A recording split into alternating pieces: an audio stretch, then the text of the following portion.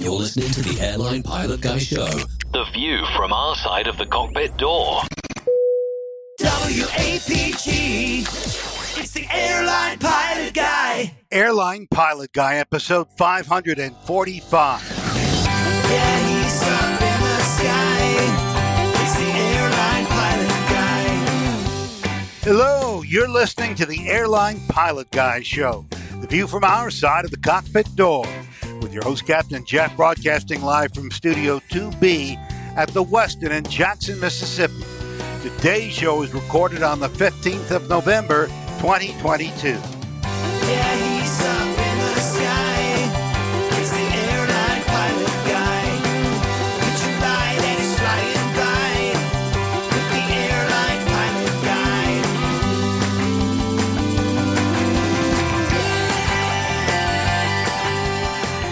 In today's episode, two World War II planes collide in front of horrified spectators at a Dallas air show. Oh my God! A stray bullet strikes a flight landing in Beirut. More news and your feedback. So get all settled in. Tray tables and seat backs in the upright and locked positions. Electronic devices powered on. I'm Radio Roger, and Flight 545 is ready for pushback. Thank you, Radio Roger. He is an award-winning TV and radio reporter, currently at the #1 all-news station in the nation, 1010 Wins, on 93 FM in New York City. Welcome to the Airline Pilot Guy Show. It's an aviation podcast covering the latest in aviation news and answering your great feedback. I'm Captain Jeff, a pilot at a major legacy airline based in Atlanta, Georgia. Jingles doesn't care. And from his studio in the Valley of the Sun, world traveler, airplane mechanic, doggy rescue volunteer, fitness hound, and international air freight captain, it's Miami Rick. Hey, everybody. Happy to be back. We got a good show, lots to talk about, so we better get to it. Yeah, you're right. And also joining us from his studio, in Hartford, Hereford, and Hampshire. professional photographer, former RAF, RAAF fighter pilot, retired Airbus A330, A340 captain for Virgin Atlantic Airways. It's Captain Nick. Well, hi there, everybody. What a fantastic collection of minds as sharp as steel tonight. I'm looking forward to it. Oh, wow. I don't know what he's looking at. Okay. And he's obviously been drinking from his home studio in the air capital. Low and slow pilot, old airplane enthusiast, and engineer in the aerospace and defense industry. It's Nick Macho Camacho. Hey, guys. Glad to be back with you again. Looking forward to it. All right. And also, we have sitting next to me, live in the studio at the Westin Hotel in, where are we? We're in Jackson, Mississippi. This is former Air Force pilot and Acme pilot for about 23 years, and he's also Brent, my favorite co-pilot. Hello, everyone. Glad to be here with y'all. Nice to meet Liz and Captain Nick and Rick, and see Nick Camacho again. All right. And yeah. Good to see you. Last, but certainly not least, from a place to stand and a place to grow, Toronto, Canada, retired financier and aviation enthusiast, spreadsheet master, and our producer. It's Liz Piper. Hi, everybody. Today it's a place with snow. Oh, it's a place for snow. Right. All right. You do live in Canada. I'm surprised it ever isn't with snow. Yeah, It's a place for de-icing operations, so I like that. It's always nice for the first 3 months or so. About March, it gets a little old. Yeah. Oh, fair enough. Have a good one, you guys. Thanks, Liz. Yeah, Liz. Yep. See ya. All right, let's hit the news.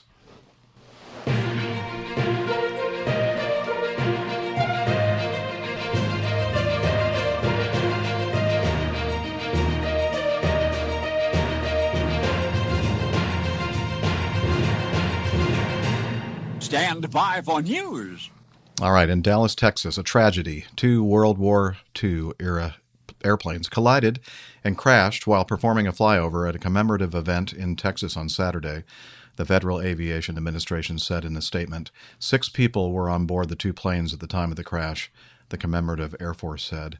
A Boeing B-17 Flying Fortress and a Bell P-63 King Cobra were participating in the Air Force's Wings Over Dallas air show when they collided midair near the Dallas Executive Airport just before 1:30 p.m. local time.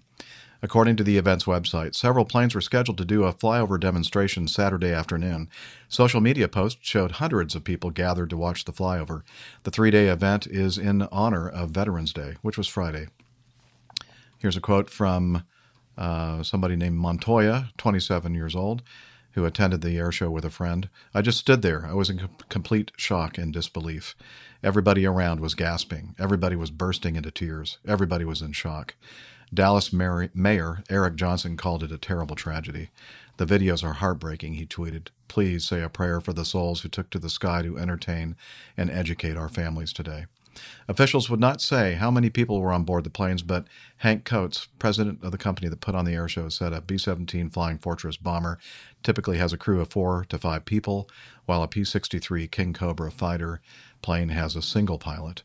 The B-17, an immense 4-engine bomber, was a cornerstone of U.S. air power during World War II.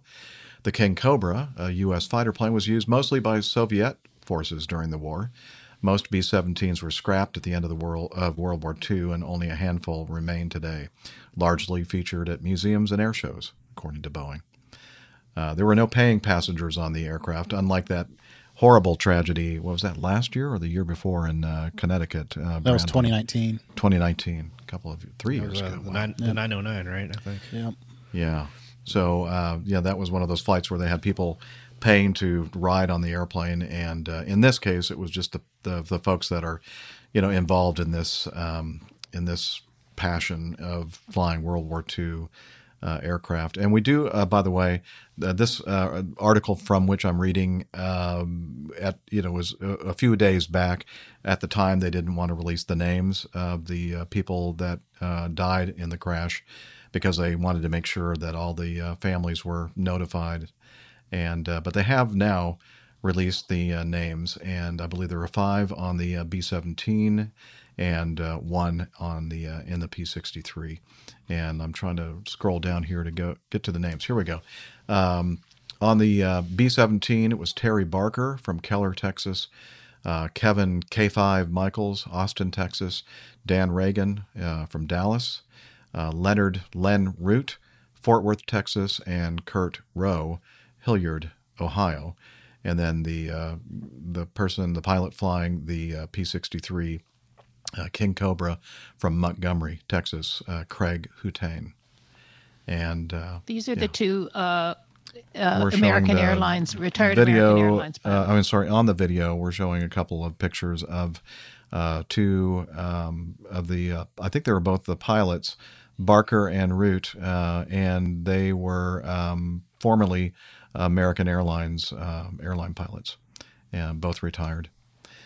And so immediately when I see something like this, Nick Camacho, I think of you because you are involved in this kind of thing. And in fact, I don't know, was Betsy's Biscuit Bomber was it there, or was she somewhere else? Okay. Nope, they were out in California performing. This was this event was kind of the homecoming and year-end air show for Commemorative Air Force, and for people that aren't familiar with them, or maybe people on the other side of the world, Commemorative Air Force is basically the largest organization, largest flying warbird organization, I assume, in the world. In the States, it's definitely a giant, and it's basically something that was built up from a couple of farmers back in the 50s or 60s buying a Mustang, and then continued to grow it and grow it, and now it's a huge organization with chapters, dozens of chapters all over the country, and airplanes that they operate and they're restoring, that number probably in the I don't even know how many are airworthy, but they've got dozens of airplanes as well as the dozens of their chapters. So they do a really good job of kind of keeping the history alive and continuing to share the story. And they go beyond just flying the airplanes. If anybody's familiar with like the Red Tail Mustang, that's a significant effort that the Commemorative Air Force has done, where they have not just restored an airplane for a specific purpose. In that case, it's to kind of spotlight the impact of black aviators, the struggle they had, and the impact they had on the outcome of World War II. But they turned that into like a whole entire learning experience. So now they have, basically this whole unit that moves with the airplane. The airplane will go fly at air shows, and they also have a mobile movie theater where they show a documentary they put together. So it's really an impressive organization, and they do a lot of great things beyond just restoring and flying airplanes, which they're also good at. And like I said, this was their kind of year-end homecoming show. I think they're based there at Dallas Executive. Just a terribly unfortunate thing. I was surprised in the guy that's head of the, I don't know if he's the head of the Commemorative Air Force in whole or just the local chapter there, but he said that we're like close to 800 airplanes in the Commemorative Air Force. Can that be right? That seems like a huge number of airplanes, but that seems high, but it could. Yeah. Anyway, we'll have a link to the video, the news brief video, where he talks a little bit about the organization and what they do. And did you happen to know any? I know there's so many people involved in this kind of flying, Nick. Did you know any of the people involved in this? I had actually just last year at Oshkosh, I had briefly met Craig Hutane, the pilot of the P-63. He and Sherman Smoot flew together at Continental before Continental and United merged. And so they were good buddies. And, we had the C-47 out at Oshkosh last year. And Craig, in addition to flying the P-63, also has a T-6 that's painted up as a P-64, which is basically like a militarized version of a T-6, and participates in the Tora Tora Tora demonstrations. So he was out there last year with his T-6, flying in the Tora Tora demonstrations, and then doing an aerobatic routine in the T-6. So, yeah, I watched that video that somebody interviewed him at Oshkosh, and he talks a little bit about that and the fact that his dad, I think, was a World War II pilot, and also was involved in this historical kind of flying as well, and got him into it. And as you said, he's also an airline pilot, and he was within a couple of years, I think, of retiring. So I think he's like a year or so behind me. Yeah. So, wow, just so sad. Yep. Anybody else wants to add? They're kind of, there are a lot of videos out there, including Blanca Lirio's, and they're doing a fine job of kind of explaining, the different kind of patterns that the bombers and the fighters fly, and the parade route, or whatever they call it, and how that's all supposed to take place, and possible reasons for why this particular fighter collided with the B-17, because I guess it's notoriously bad visibility out the front and out front and below. Big blind spot. Big blind spot in the thing. And anyway, so there's a lot of good stuff out there already. And of course, there's a lot of trash as well.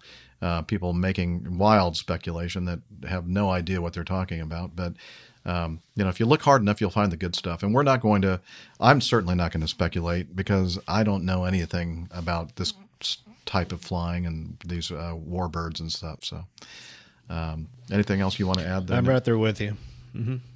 The only thing I was going to add, Jeff, is that, the safety record for this type of flying has been pretty impressive. Apparently, the NTSB said that investigated 21 accidents in the last 40 years involving World War II era bombers. So, this is not a common occurrence, and their safety record is excellent, despite the fact they're flying really old aircraft in a very dynamic situation, as you see in air shows.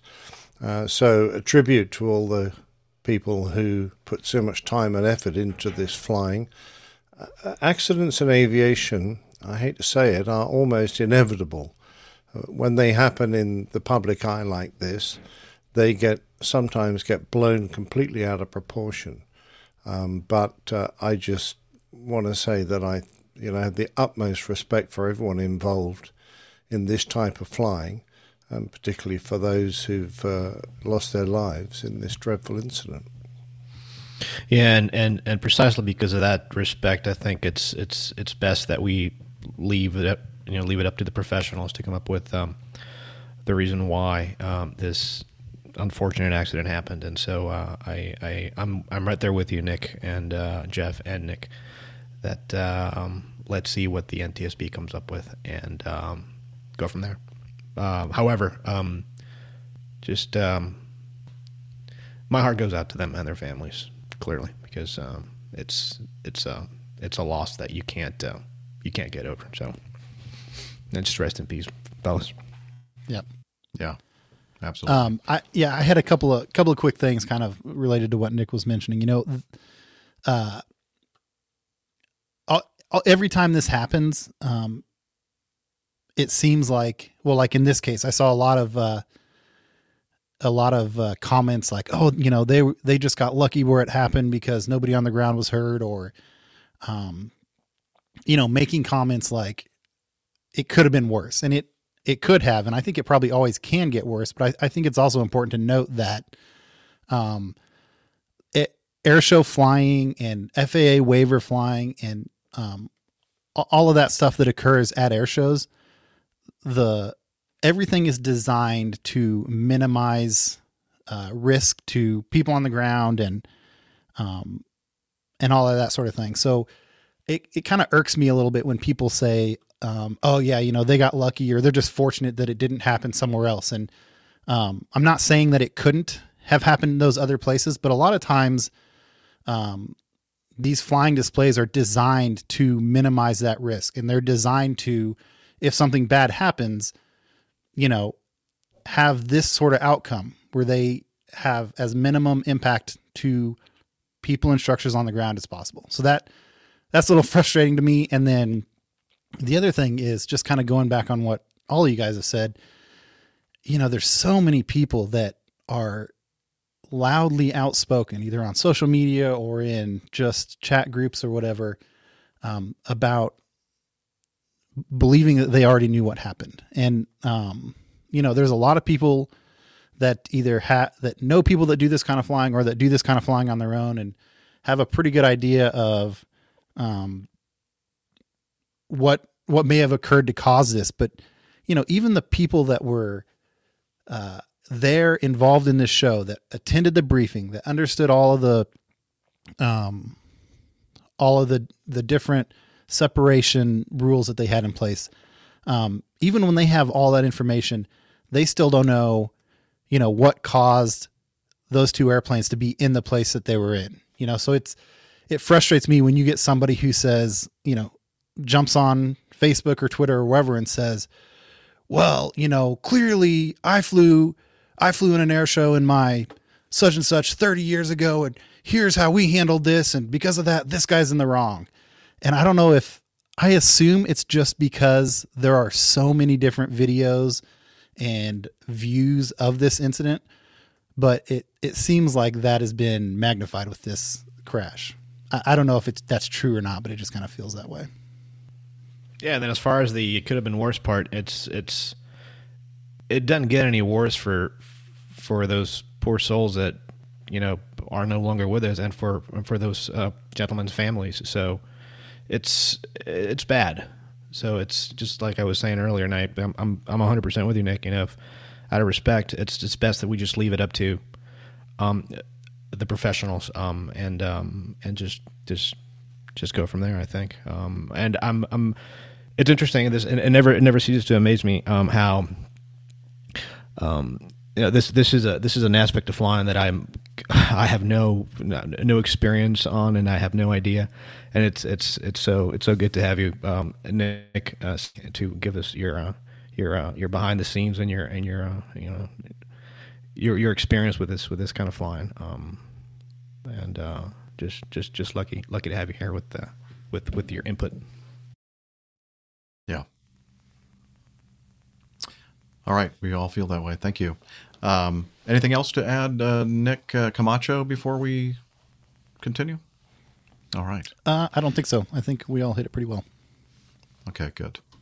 And of course, we'll be covering any updates to this as information is released by the NTSB. All right, let's continue with the next item in our feedback or our news notebook. This is the final report on a crash of a Srivijaya 737-500 at Jakarta on the 9th of January 2021. It lost height and impacted the Java Sea. On November 10th, 2022, the KNKT, and then in parentheses NTSC, released their final report, concluding the probable causes of the crash were... Okay, I need to stop here for a moment. This, I don't know how many pages long this was originally, Liz. A lot. But, a lot. I mean, I tried to read through most of it, and I am definitely not going to read this. I think you should try to read through all of it again. Yeah, because it's... Well, we're going to have to extend it another couple hours, I think. We'll be here till next week. Yeah. They go into a lot of detail, things that to me didn't seem to make any difference. But anyway, bottom line is, I guess I should start from the top and see if we can make some sense of this. It's funny you say that, because when I first saw this, I kind of did the same thing as you. I read the first paragraph, and then I scrolled down looking for like the highlighted or bold part that says like probable cause or outcome.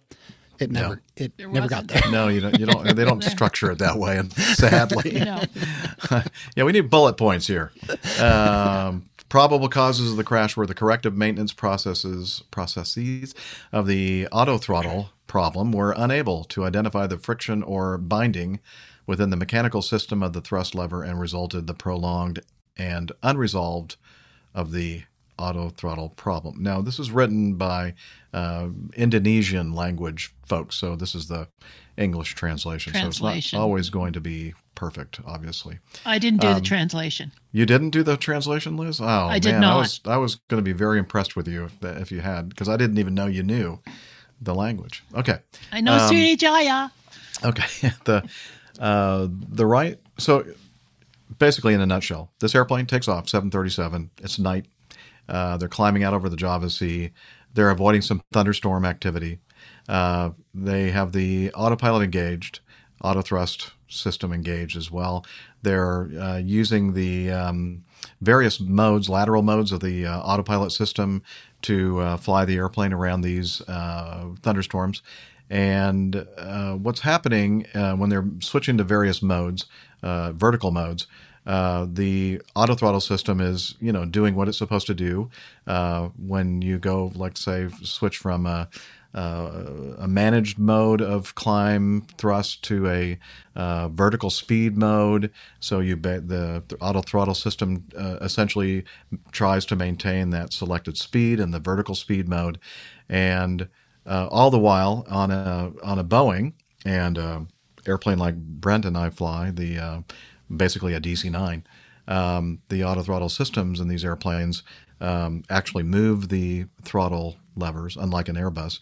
So we have a mechanical component to this system, and depending on how old or new whether it's a FADEC controlled kind of a system or not, like for instance the 88, the Mad Dog that Brent and I flew, it was actually, there were cables connected from the throttle levers all the way back to the fuel control units way back in the back of the airplane, next to the or connected to the jet engines. FADEC systems are basically controlled electronically; they're linked that way, but they still on, for instance, this particular jet, they actually manually, there's servos that move the throttles. So when a thrust reduction occurs, the throttles move. They retard. They move backwards, move toward the back of the airplane, and then when power's added, it moves forward. I guess what happened here, and it has a history of write-ups that when the airplane was in the auto throttle mode, when power was reduced, the right throttle lever didn't move. It got kind of stuck. or if it did move, it didn't move as much as it was supposed to. So it's commanding both throttles to move back, both engines to reduce thrust. And because the right one's not going back as far as it should, the left one's starting to compensate for that. So it's going back even more because it's trying to maintain that speed. And over time, the difference, the spread between the throttle positions got to the point where when they were trying to make a right bank to avoid some thunderstorm cells, they had the thing like basically cranked all the way to the right, and the bank was and the control yokes were like way to the right. I forgot what degree of right. It was like about 39 degrees or so, but the airplane was only banking 5 degrees. So something was wrong there, and they should have noticed it. They didn't, and it got to the point where, again, this is kind of a nutshell thing, and I think that Rick is going to be better at kind of explaining all this because it's a Boeing. No, you've done a great job. I've got really nothing. So to add at some point the auto throttle system basically goes, I give up, right? It just goes with most autoflight systems. At a certain point, it's just going to go, I'm doing everything you're telling me to do, and I'm trying to do it. I can't. I've gotten to the point now where I don't have any more authority, and I'm just, you have the airplane. You have the throttles. And I'm not sure if they realized that the throttles were now their thing or what. I think that basically the airplane goes into an unusual attitude. Pilots are confused about what's happening here. Airplane goes into an unusual attitude. It's dark. It's night over the Java Sea. And they didn't take the appropriate steps to recover the airplane, and they crashed. All right. And that's all. That's pretty much all I really know how or what to say for this. But Rick, why don't you take over? No, you hit all the points, all the nails directly in the head there. The only thing I'd add perhaps is that on Boeing aircraft, I don't know how it works on the MD-95 or 717, but on Boeing aircraft, the majority of them, at least ones I've flown, anything over 2 units of aileron trim is going to deploy roll spoilers on the wing that's going down, so that it is going to obviously, and the reason why you have roll spoilers is because it helps with banking, with your maneuverability, right? Maneuverability of the aircraft, and so you have to be mindful of that. It's one of those situations where if you ever if found yourself in the simulator and you're flying around without the proper amount of rudder trim, you'll see your yoke, going one way or the other. And ideally, what you have to do if you're flying in an engineette situation is you want to go and give yourself the amount of rudder trim required to level your yoke. And so, if your yoke is pointing towards the left, the left side is low, then you give yourself left rudder trim to zero that out and try to fly fly a coordinated aircraft because of this. Now in this situation, that it wasn't an engine issue per se, it was a auto throttle issue. And as you said, Jeff, yes, the auto throttles are back driven on Boeing aircraft, and as we've learned here, there was some kind of issue with the one of the throttles binding. Another thing to keep in mind here, and this is something that I try to do as much as possible while in the terminal area. Always keep your hands on the controls, always, because these, at least with these systems that are back driven, you can really. I'd like to say that you have to fly with your 5 senses. You need to hear the aircraft. That's why I'm not personally, and this is just me, I'm not a big fan of noise attenuation during the takeoff, the climb, the descent, and the landing, because I like to listen and hear the engines.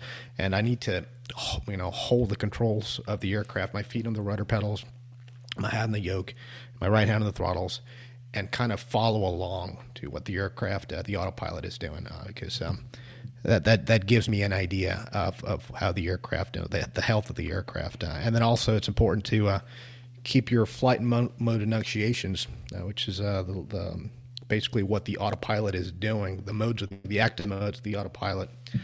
Keep that in your scan, because I've noticed over the years that a lot of people tend to look at the mode control panel, which is basically the interface between the pilot and the autopilot, instead of looking at what the FMA is actually saying, what the actual modes of the autopilot are and the autothrottle are. But yeah, just keep your hands on the throttle and the yoke, and it's one of those things where things just kind of got to a point where, you know, it's just unrecoverable. You go out. I mean, have you ever been outside with no moon and no discernible horizon? It's really hard to tell which way is up, and add to that the fact that you find yourself in a very dynamic situation trying to figure out which way is up, and you have the split throttles, and it's just, man, just a bad way to go. But I really don't know what else to add. But you hit everything on the nail, on the head, Jeff. Well, the thing that was really, really frustrating, and I think a significant contribution to this whole thing, was the investigation noted that since 2013 until the accident flight, there were 65 problems related to the autothrottle system, and the reported engineer actions in attempting to address the reported autothrottle problem were dominated by cleaning connectors. Replacements of several components were also performed. The aircraft maintenance log, AML, recorded replacement of the right engine. However, autothrottle problems still occurred that showed that the problem was not related to the engine. The engineer actions did not solve the problem. So they did all these different things. Also, 61 problems related to the difference in engine parameters between left and right engines, 32 times of autothrottle disengagement. Most of the differences in the engine parameters were reported during the aircraft on descent. The AML also recorded the lack of thrust lever movement of the right engine. 6 pilot reports related to slow response of the right thrust lever to flight idle during descent. 2 pilot reports related to the thrust reverser lever hard to move. I mean, they have just all this history, and nobody seemed to realize that it was the darn right throttle lever binding. Nobody, after all that time, all those years, connected the dots. Yeah, nobody connected the dots, and I just like, wow, that. And then even the flight right before this flight, this accident flight, they had a similar occurrence happen to them, but they were able to, recover from it. But I think they said in this report that they didn't write it up. They didn't tell anybody. Oh, wow. So yeah. This is really sad, and now I'm saying this crew, without any of that information, should have been able to, because they're trained professional airline pilots, to sense, as you said, by following through on the airplane controls and everything else, that something wasn't operating correctly. And if they even got it to the point where the airplane left controlled flight, that they should be able to. This happened around 10,000 feet above the Java Sea. They should have been able to be, able to recover from that. In my opinion, but they didn't. They weren't. Yeah. Anyway. Yeah. Yeah. It's a binding. Sounds like a binding cable issue on newer type aircraft. You have a. It's just very simply put it's basically a DC motor signal that is directly proportional to thrust lever movement angle, and there's a name for that sensor. There's the thrust quadrant angle sensor, I believe it is, off the top of my head, and it's basically obviously the further up, the higher the closer to the front of the aircraft the thrust levers are, the higher the voltage, and then that voltage is interpreted by the ECs as a command for higher thrust. Not the case with the 737-500. 737-500 really is the replacement for the 737-200. So you're talking very, very early technology here. So it's all cables to the fuel control units, like in the old Mad Dog there, Jeff. So yeah. Anything to add, Camacho or Captain Nick? No, sir. You've covered it very well. Not on my end. Well, really, the only reason why we wanted to talk about it was so we could play this sound clip. Sri Vijaya. Okay. Probably the last time for a while. Yeah, it might be the last time for a while, Liz says. Okay. Let's continue. with a preliminary report of a King Air. I believe it was a 1974 Beech E90. It was October 18th of this year, 7:09 Eastern Daylight Time, a morning flight. November 515 Golf Kilo was substantially damaged when it was involved in an accident in Marietta, Ohio. The two commercial pilots were fatally injured. The airplane was operated as a Title 14 Code of Federal Regulations Part 91 positioning flight. Flight originated at the John Glenn Columbus International Airport, CMH, in Columbus, Ohio. It was en route to Mid-Ohio Valley Regional Airport, Parkersburg, West Virginia. Preliminary Automatic Dependent Surveillance Broadcast, ADS-B data, revealed that after takeoff from CMH, the airplane climbed, turned on a ground track of 115 degrees, then leveled off at 11,000 feet, where it remained for most of the en route portion of the 75 nautical mile flight. So pretty quick flight, short flight. Turns out that well, let me do this. Let me play a little bit of the ATC live audio from the flight. And let's see, here we go. We're going to take a listen. Parkersburg Tower, King Air 515 Golf Kilo, with you on the RNAV 21. King Air 515 Golf Kilo, Parkersburg Tower, report Midco. Report Midco, 5 Golf Kilo. King Air 5 Golf Kilo, how far from Midco are you? We are 3 miles from Midco. Okay, thank you. 5 Golf Kilo is Midco inbound. King Air 5 Golf Kilo, ready to continue. There's a vehicle on the runway checking for wildlife. They'll be clear shortly. Roger. Red 10, Roger. See the hotel Gosford Ram, cross runway 28 at hotel. King Air 5 Golf Kilo, 1280 at 10, runway 21, clear to land. Clear to land 21, 5 Golf Kilo. Tower, did that plane just go down? I don't know. I saw the light. I knew it got in a cloud. 5 Golf Kilo, you all right? King Air 515 Golf Kilo, Parkersburg. Tower, we see smoke coming up the field back here, up the mountain. Yeah, I'm on the phone. Tower, from yeah, they know he's down and location. They're getting numerous calls. It's in the Marietta area.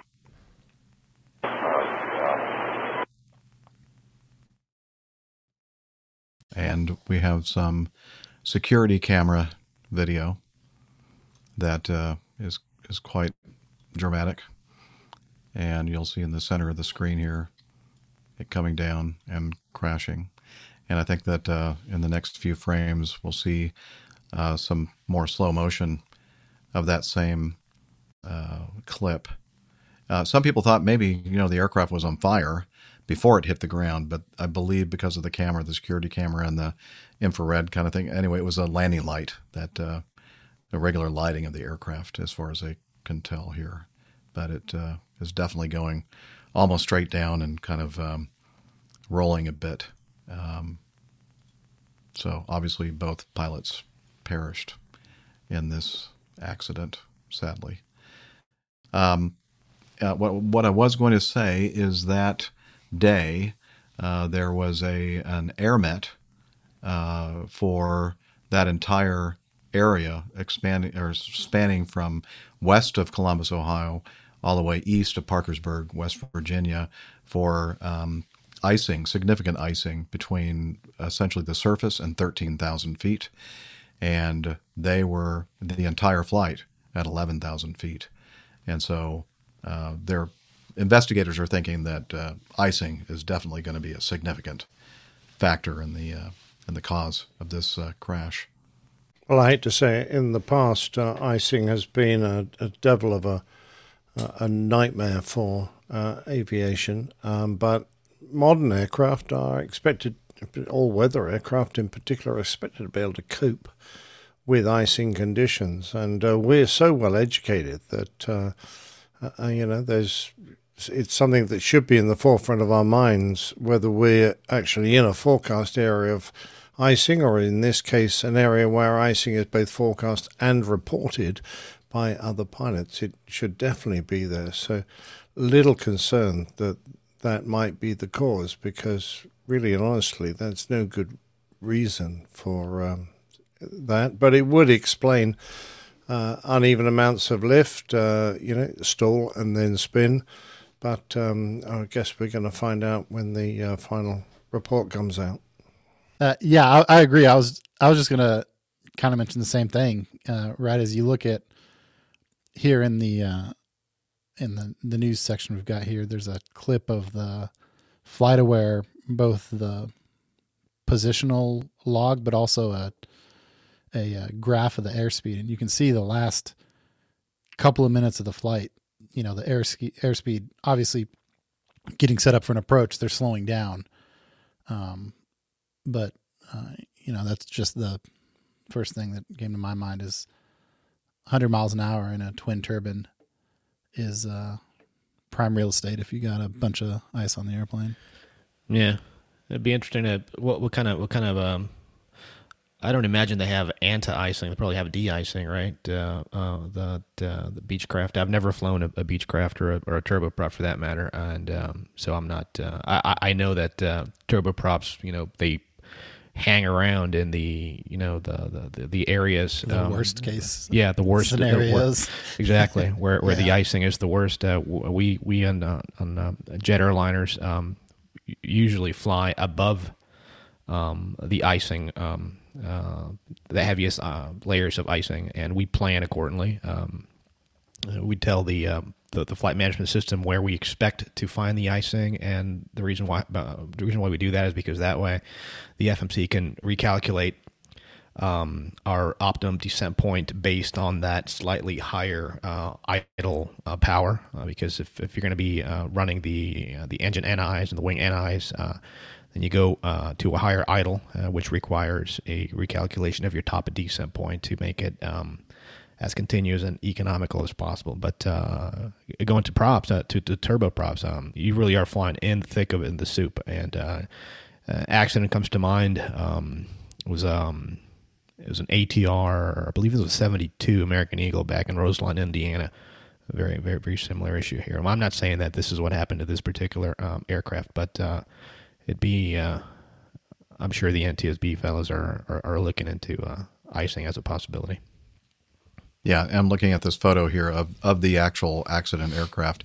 They have boots. I guess you would call that de-icing, right? Not anti-ice. It doesn't prevent the icing, but icing builds up. And I've never flown an airplane that has inflatable boots, but you get to the certain point where then you just hit the switch and they inflate, and then it breaks apart the ice and it sheds off, I guess.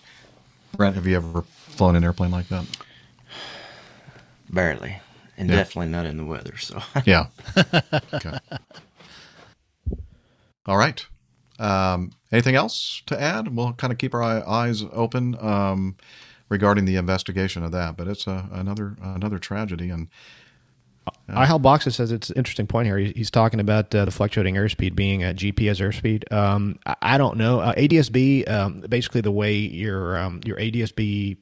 ADSB stands for Automatic Dependent Surveillance. It's basically a way of the aircraft has of letting ATC, another aircraft, know their altitude, their speed, their heading, all that stuff. And the difference between ADSB and ADSC is that ADSB works directly through the transponder, whereas ADSC works via data link.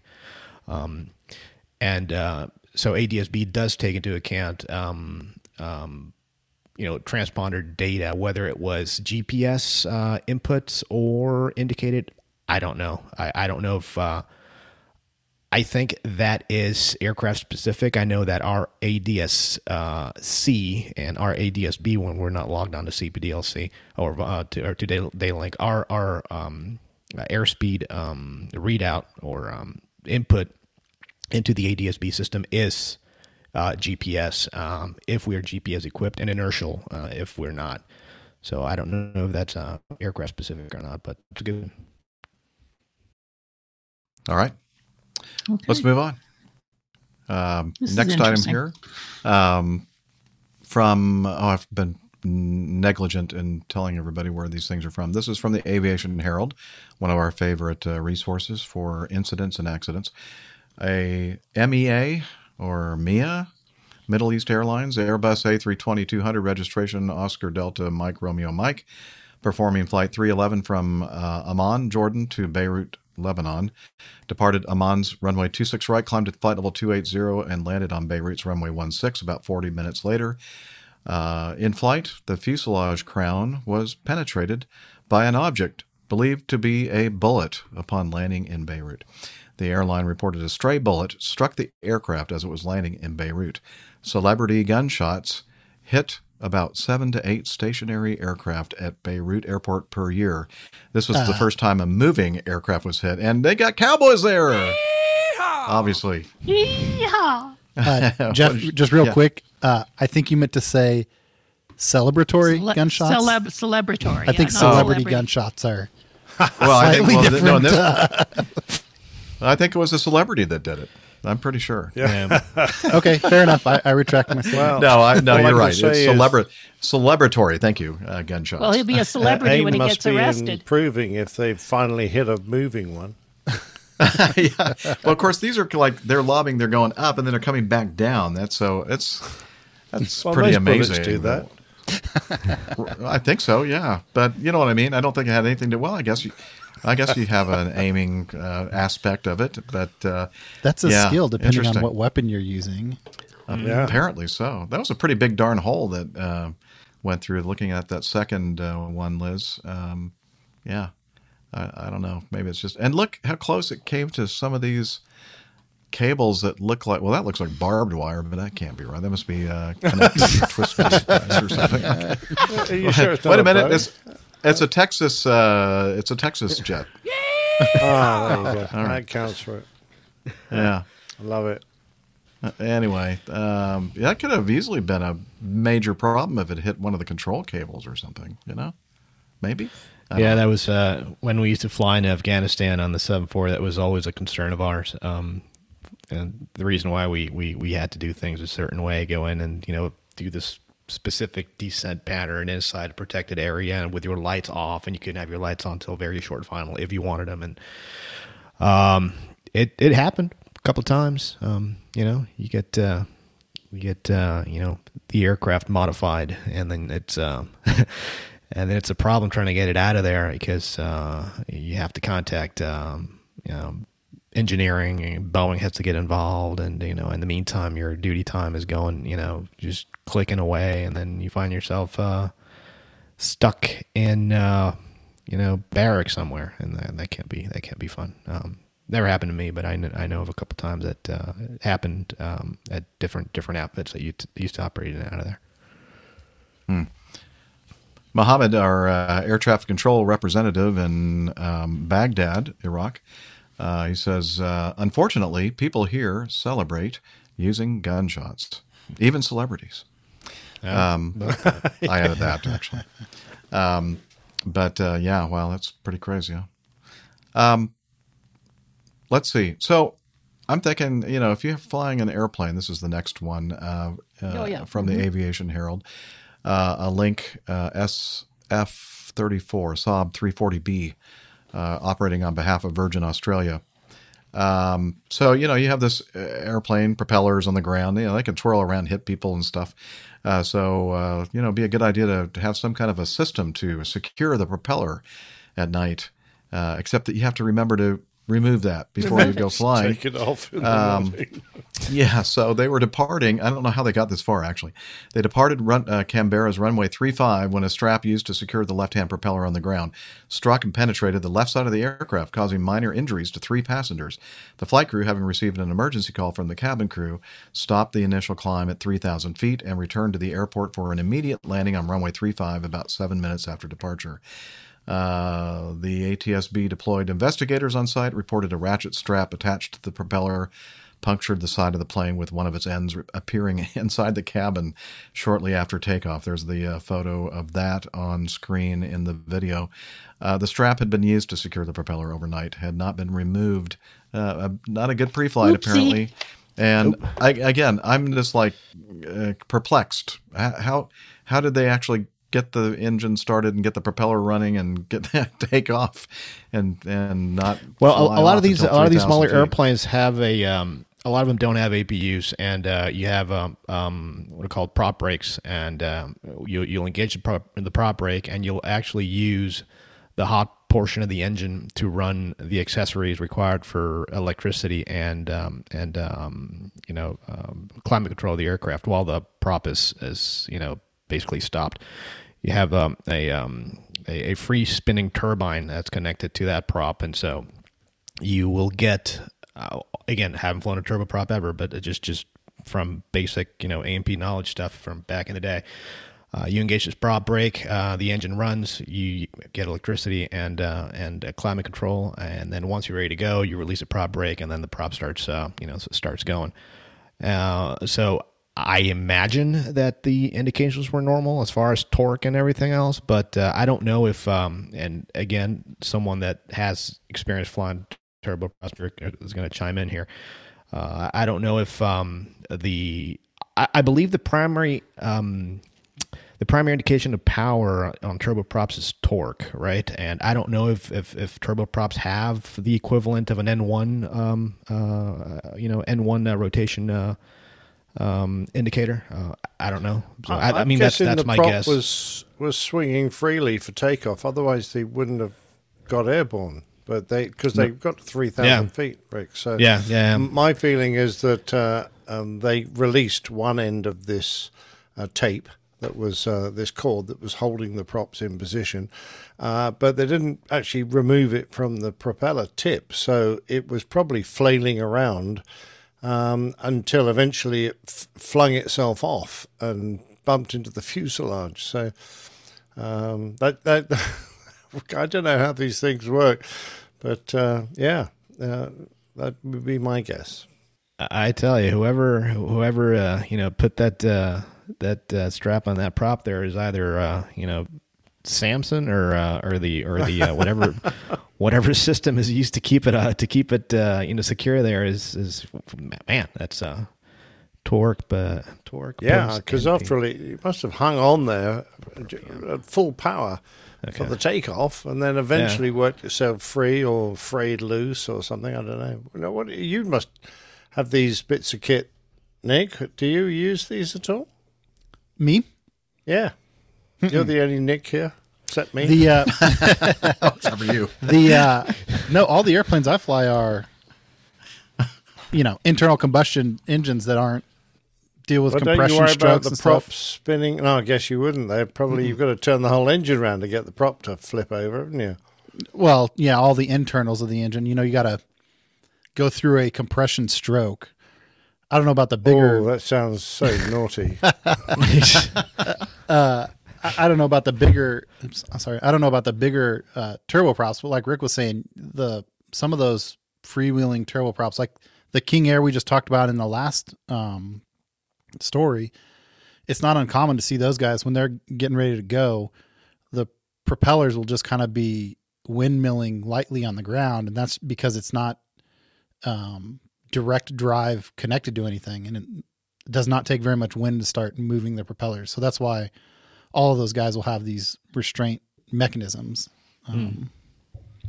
Usually they do not affect the performance of the aircraft, though. But it's also not unheard of for ground equipment to for pilots to have incidents with ground equipment. There's a video that just started going around the internet either last night or this morning of a T6, original North American T6 Texan, taking off with a tow bar. And I saw it. Yeah. It's one thing if you are like a Cessna 150 taking off with the little, which I think happens all the time, right? The little like 3-foot tow bar, like 1 bar, and you take off with that thing. But a T6 tow bar is, 8 to 10 feet long. It's this big wishbone shaped thing. And there's a video of this airplane taking off with that huge, probably weighs 60 to 70 pounds tow bar hanging off the main struts of the airplane. So it's also not unheard of for pilots to overlook some of that basic ground support equipment. Yeah, like the other I day, tell I ya. forgot to remove the tow bar, and there's a lot of drag. No, I'm just kidding. A lot of drag. That's why I like Super Tugs better, because there's no tow bar involved. So Yeah, one less no thing to tow worry bar. about. All right. Okay, last but not least. All right, last but not least, from the NTSB preliminary report, I believe. Or is this the final? Final. I think it's the final. Okay. Oh yeah, look at there. The title of the news item says final. Analysis. The pilot was on a cross-country instrument flight rules flight. While en route to the destination airport, he diverted to an alternate airport with a higher ceiling. The flight was operating in instrument meteorological conditions. By the way, it was a Cirrus SR-22. And was vectored by the controller to the initial approach fix for the instrument landing system approach. The pilot was instructed to cross the IAF at or above 2,000 feet mean sea level. However, with the vertical speed mode of the autopilot off, the airplane did not descend much below 3,000 feet pressure altitude as it approached the initial approach fix. When the flight was less than 2 miles from the IAF, an autopilot course capture with a corresponding heading change to the left occurred. Over the next 25 seconds, by the way, this is at Myrtle Beach Airport. Brent and I have flown in there a few times, landing to the south. Let's see, when the flight was less than 2 miles, the autopilot course capture, over the next 25 seconds, with the autopilot altitude bug set at 2,000 feet, which was 1,000 feet below the airplane's current altitude. The autopilot vertical speed mode engaged, and the autopilot vertical speed bug set initially to 500 feet descent, feet per minute descent, and then subsequently to greater than 750 feet per minute descent. The airplane climbed less than 10 feet over the course of 4 seconds, then began slowly descending, with pitch trim in motion occurring numerous times over the course of 15 seconds. The slight increase in altitude initially was likely due to environmental conditions, since the airplane then began to descend at a rate of about 1,000 feet per minute. The delay in descending was likely the result of an increased startup voltage of the pitch servo, which is not supposed to happen. As the airplane neared the IAF, a waypoint change from the IAF to the original destination airport occurred. Whoopsie. That's definitely not supposed to occur. It's likely that this erroneous waypoint change was the result of pilot input. The airplane flew through the localizer course, and as it passed outside of the outer edge of the localizer, the autopilot turned off. The pilot could not recall turning the autopilot off, and the reason for the autopilot turning off could not be determined from the available evidence. Over the next minute, a series of altitude excursions occurred during which the airplane repeatedly climbed and descended. During this time, the controller advised the pilot that he had flown through the localizer, and the pilot advised the controller that he was aborting the procedure. The pilot reported that when he added power, he had difficulty maintaining control of the airplane and that it was unstable. Subsequently, the pilot sensed that he was fighting the airplane and in an unusual attitude, with the pitch trim near full nose down position and the airplane in a corresponding negative 42 degrees nose low and 13-degree left roll attitude. Uh-oh. Yeah, that's not good. He deployed the airframe's parachute system. The airplane descended under canopy and touched down in the backyard of a house.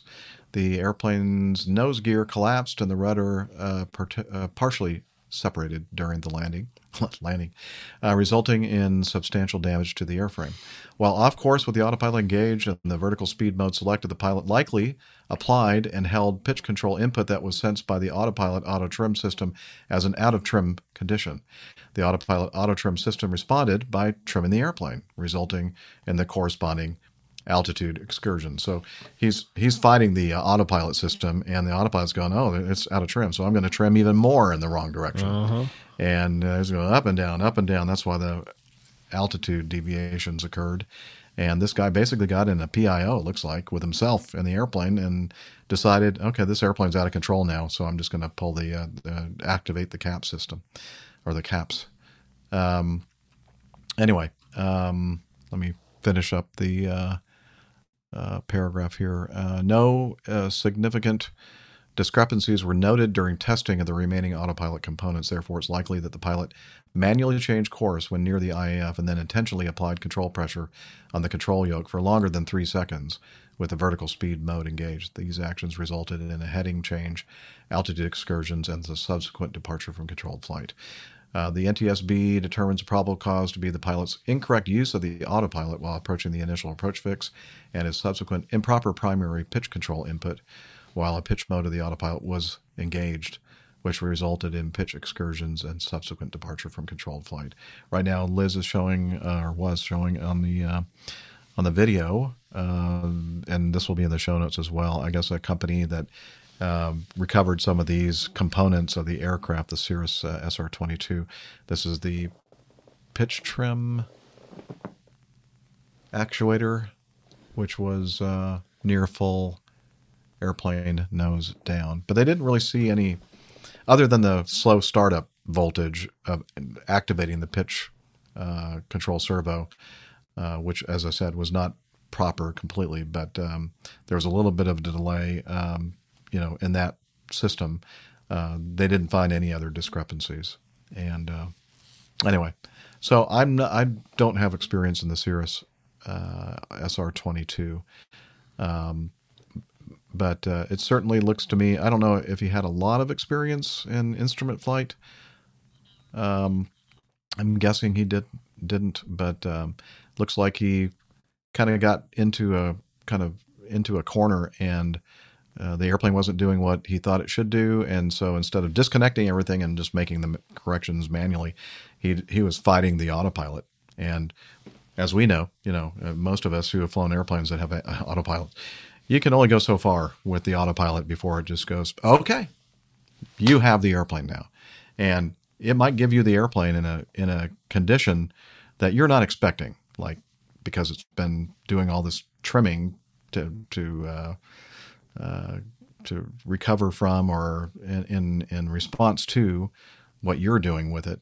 I don't know if I'm making any sense, but anyway, so that's what happened here. And they luckily... you certainly are, Jeff. And just bear in mind that most of the aircraft we fly, most airliners, they trim using the horizontal stabilizer.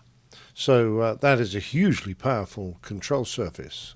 So if that gets way big time out of trim, the little elevators that most of us use to fly the airplane up and down are easily overpowered by that. So, I don't know exactly what system this airplane used, but it's worth bearing in mind that if you'd allowed the airplane to get badly out of trim, you may not have enough control surface left to counter it. Right. By the way, we should mention also operating under instrument flight rules and also operating in instrument meteorological conditions while this occurred. So, completely in the weather. And he said that I think the pilot was quoted as saying that the airplane was not descending as fast as the pilot wanted, and the airplane was not as stable as he wanted it to be. Again, kind of fighting it. And I think in large part due to some errors in the way he was actually activating the autoflight system. But I don't know. Anybody else have any ideas here, Rick? No, I just I'm with you. Like we've said here, the autopilot's only it only has a certain range, operational range, and once it's outside of that, it's like, yep, all right, I guess you know better, so here you go. And oftentimes that's that can put you in an unwanted state, which it can be a little harder to recover from than otherwise it would. But yeah. I don't know if you. That's why it's important. I feel like it's important to just kind of, again, this. I've never flown a Cirrus, but I imagine it has something similar to flight mode initiations as far as what the active flight mode is for the portion of the flight, and just keep that in your scan, because if you're using the autopilot, it's nice to know what the autopilot's doing, and the only way to see what the autopilot's doing is by looking at what the active modes are. And so good thing you made it, though. I mean, good thing on that on that parachute. He lived through it. The airplane. Well, yeah, I'd say Yeah. Sorry, when you deploy that parachute, that's kind of last-ditch thing. I'm glad he recognized the fact that he had lost control of the airplane, didn't continue to try and fight it down until it was too late, because he must have known that when he fires that parachute, good chance he's going to completely ruin his airplane. Yeah. But I'll tell you, I mean, if I find myself 42 degrees nose down and 13 degrees rolling to the left in IMC, I'm going to be pulling that puppy. Yeah, that's an unusual attitude. That's a upset recovery maneuver time. Yep. Yeah, well before that, actually, right, Brent? I thought, again, in the original narrative here, as the airplane neared the initial approach fix, a waypoint change from the initial approach fix to the original destination airport occurred. So it sounds to me like maybe he didn't really have the proper RNAV procedure programmed correctly, or it didn't have the right sequencing of waypoints for the approach, because you go from the IF to the original destination airport. What happened to all those points after the IF? They're apparently not there. So interesting. Maybe. Good point. Yeah, I think this is an important. I think this is an important example of, additional systems or automation are good, but it's not all like just positive, right? When you start adding those systems and everything, they can have negative consequences to what's going on here. Especially if you don't understand like how the trim system works, you don't understand all the buttonology. I bet it would be a lot less likely if this guy, I was trying to look through here and kind of get a feel for his background and how much instrument flying he's done. But, if he's in an airplane without any sort of auto trim or autopilot, I bet it'd be a lot less likely that he got himself in a unusual attitude because he was expecting the airplane to behave a certain way. And here it seems like he maybe didn't have a complete grasp of how the autopilot was responding to his inputs, and that kind of exacerbated his situation here. All right. I don't understand IHAL Box's LOC captured, not to be confused with LOC CAPS. CAPS is the name of it's Cirrus Airframe Parachute System. Oh, okay. So CAPS, I think that's what he's getting at, is like a CAPS actuation. That means you pop the chute. Right. Okay. Intercepting the localizer. Okay. Initiate the parachute system. Yeah. That's definitely an error. Details. You don't want to make. And apparently, I was kind of surprised, and I think we've talked about this before in incidents involving the Cirrus airframe parachute system, where they said in most cases, the airplane, it's basically done. It does so much damage to it, that structural damage, that it's toast. And those things are life not cheap. saves, but plain toast. No, but it's part of that is the trade-off, right, of payload and complexity. Like, they have to fit a parachute in there, and the speed that you hit the ground, basically, right, is dependent on the size of the parachute. Mm-hmm. So you can either lose X amount of your payload and hit the ground in a survivable for a human, but not survivable in an airframe, speed and acceleration. Or, if you try to wedge a parachute in there big enough to have the aircraft be reusable, it might take up a significant amount of your payload, both your payload volume and your weight that you can utilize. Exactly why we don't have full airframe parachute systems for airliners, because they'd be so heavy we wouldn't be able to carry any passengers. Right. Yeah. One word: bubble wrap. Actually, that's 2 words. Bubble wrap. Well, these days it could be one word, Rick. The way our language is. Yeah, there is a little bit of a two-sided conversation about the Cirrus parachute, and I think everybody would agree that it is overall has had a positive impact on the Cirrus by a lot, right? But there are some edge cases where you wonder if like the mindset was altered enough by having that parachute that it maybe caused an emergency that normally would not have been the case. I don't know enough about this situation to know if, maybe this guy wasn't comfortable enough in IMC normally to go fly, but he had a parachute. So he thought, what's the worst that could happen? I popped the parachute. But I think an example of that is you go look, I think 2 months ago, maybe, I don't remember if we talked about it on the show, because I wasn't on the show very much in September, but the Cirrus Jet had their first parachute actuation.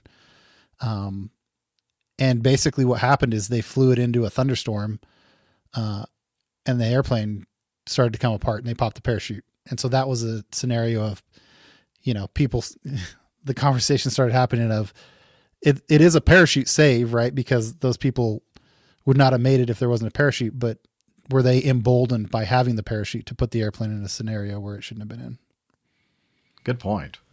I mean, it's definitely been a great selling point for the Cirrus company. To have this system. I'm sure that's the reason why they have sold so many of those darn things. Mm-hmm.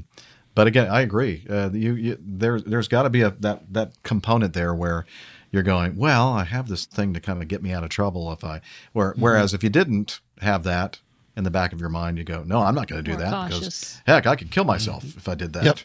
Yep. Yeah, good point. And I would take one. I would take one in a heartbeat, by the way. I would just like to point that out as a Bonanza guy. Anybody out there listening who has a Cirrus SR? Oh, no. I'm just saying, there are some people that believe that the parachute isn't worth the hassle and the loss of payload like we talked about. And there are maintenance implications, right? Like, I think I don't remember. At some point I had a couple of friends looking at one, and that was probably 6 or 8 years ago, but it was something like every 5 years you have to get the rocket replaced or checked out or whatever. And it was something like $15,000 every 5 years or 8 years. So not an insignificant cost for someone like me operating the level of airplane that I am, but maybe that is an insignificant cost when you're talking about $1 million airplane owner. So, but yeah, I would take I would like to have a parachute. Rubber powered ejector seats. That's what you want. I don't want anything to do with ejection seats. Yeah. Well, no. Martin Baker would be too expensive. You just want a big elastic band. Exactly. Rubber. A la Wile E. Coyote. Yeah, that's the one. Yeah. Show titles here, maybe. I don't know. All right. Think about it. Somebody write it down. Oh, the Acme ejection system. Perfect. And I can see it. The little Roadrunner and the Wile E. Coyote. Yeah, I can see it. Okay. Guess what time it is? It's 3:29 Central Standard Time. Oh, no. It's Getting to Know Us. Our segment where we talk about what's been happening to the crew, with the crew, between episodes. And look at that nice new graphic that Nick put together. I don't think you were here, Rick, when we introduced that. I'm the only one in uniform, I see.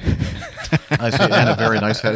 Is that the uniform hat for Acme Giant? That is the uniform hat, indeed. It is. It is. At Actually, from what I hear, I gather you take your uniform off as soon as you get on the flight. I take the uniform off as soon as I get to the hotel, and then I go that way to the airplane in my bathrobe, actually. That was just for this one. He and Hillel.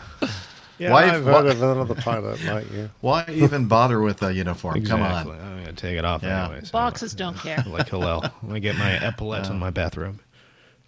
Did you say bosses don't care, Liz? Boxes don't care. Boxes don't care. Shingles doesn't care. Shingles doesn't care either. Exactly. No, he doesn't. All right. So, Rick, since we're talking to you right now and you haven't been with us for a show or two, what's been happening with you? Well, the reason why I wasn't on the show was 2 shows ago. I went over to Leipzig once again, did a nice little oceanic trip over to Leipzig, Germany. So I spent a little over a day there. Nice weather going over. It's always nice to. I tell you, I love doing that. Those oceanic crossings, especially all the Atlantic crossing procedures. Going to Gander and then Shanwick and all that stuff. Weather in Germany was great. It was so good that I just left the windows at the room open. And it was very, very nice. Very nice, crisp fall-like weather. The Christmas markets were starting to pop up here and there, so that was always nice. Always nice to walk through those. And then I got to visit Johann Sebastian Bach's his tomb, the church where he played, and then they have a museum out there dedicated to his life and his work. So I got to do that a little bit, and that was nice. Flew back stateside, and then I did a one last trip from Cincinnati over to Las Vegas, which apparently it's funny because the last couple of times that I've come home at the end of my pattern, they always seem to tack on a Cincy to Vegas trip, which I like.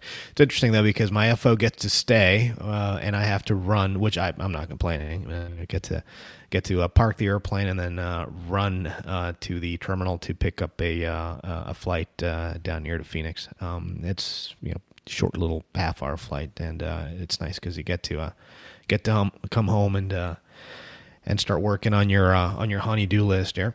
And then been off for about a week.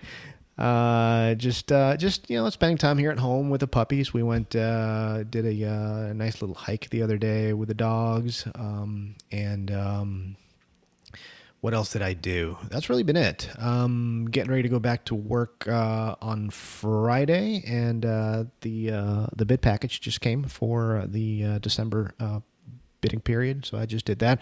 Just got awarded Houston base, which is nice. And it's a small base, only 12 captains and 20 FOs in that base. And this time around, I'm bidding number 2 on the entire, I guess bid order of seniorities, which is nice. Ooh, to get to number 2. Yeah, I know. Get to bid something that I might like for a change, not have to bid a secondary line or anything like that. So not that matters, but it's nice to kind of have an idea of what it is that you're going to get in December. No 60-day lines this time though, so it's just a 30-day line, which is fine.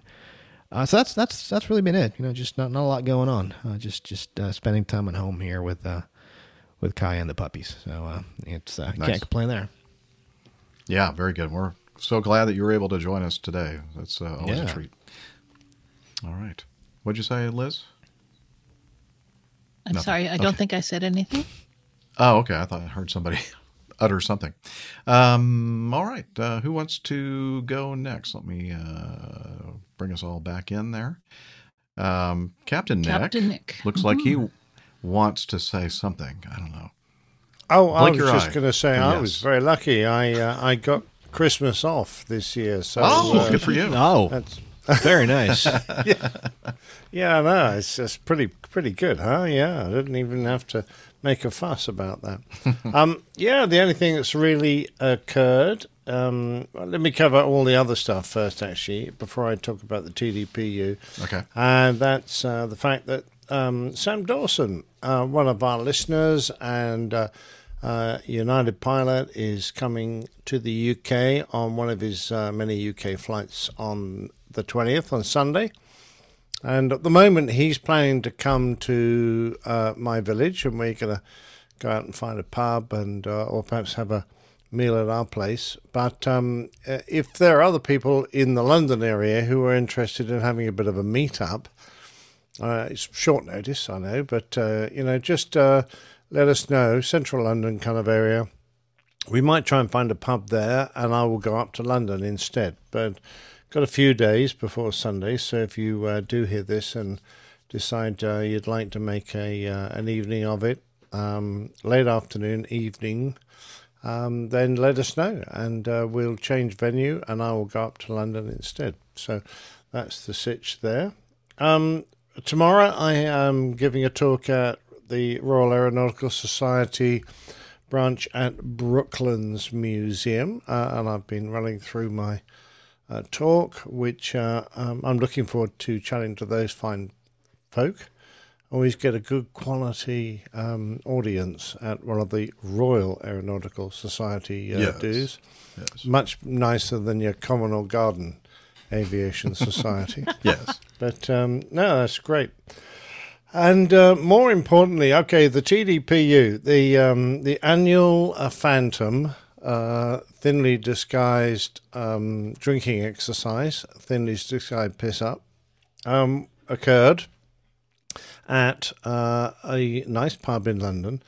And rather than me go on about it, I've got some audio, and I'm going to apologise for the quality of the audio and the language. Because if you have any kids, go ahead, take them away. Yeah, exactly. Right. I've done my best to advised. reduce the volume on some words, but others I may have missed. So if I have, I apologise. And there are a few pictures and a bit of video first, and then a few pictures to go along with that. So enjoy. Gentlemen, I give you the flag!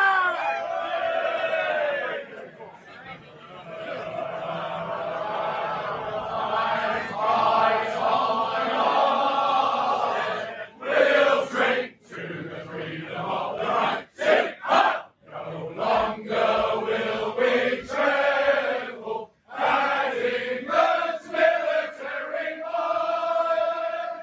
So give to me your hand, Fraulein, your lily white hand, Fraulein, for tonight we march against England.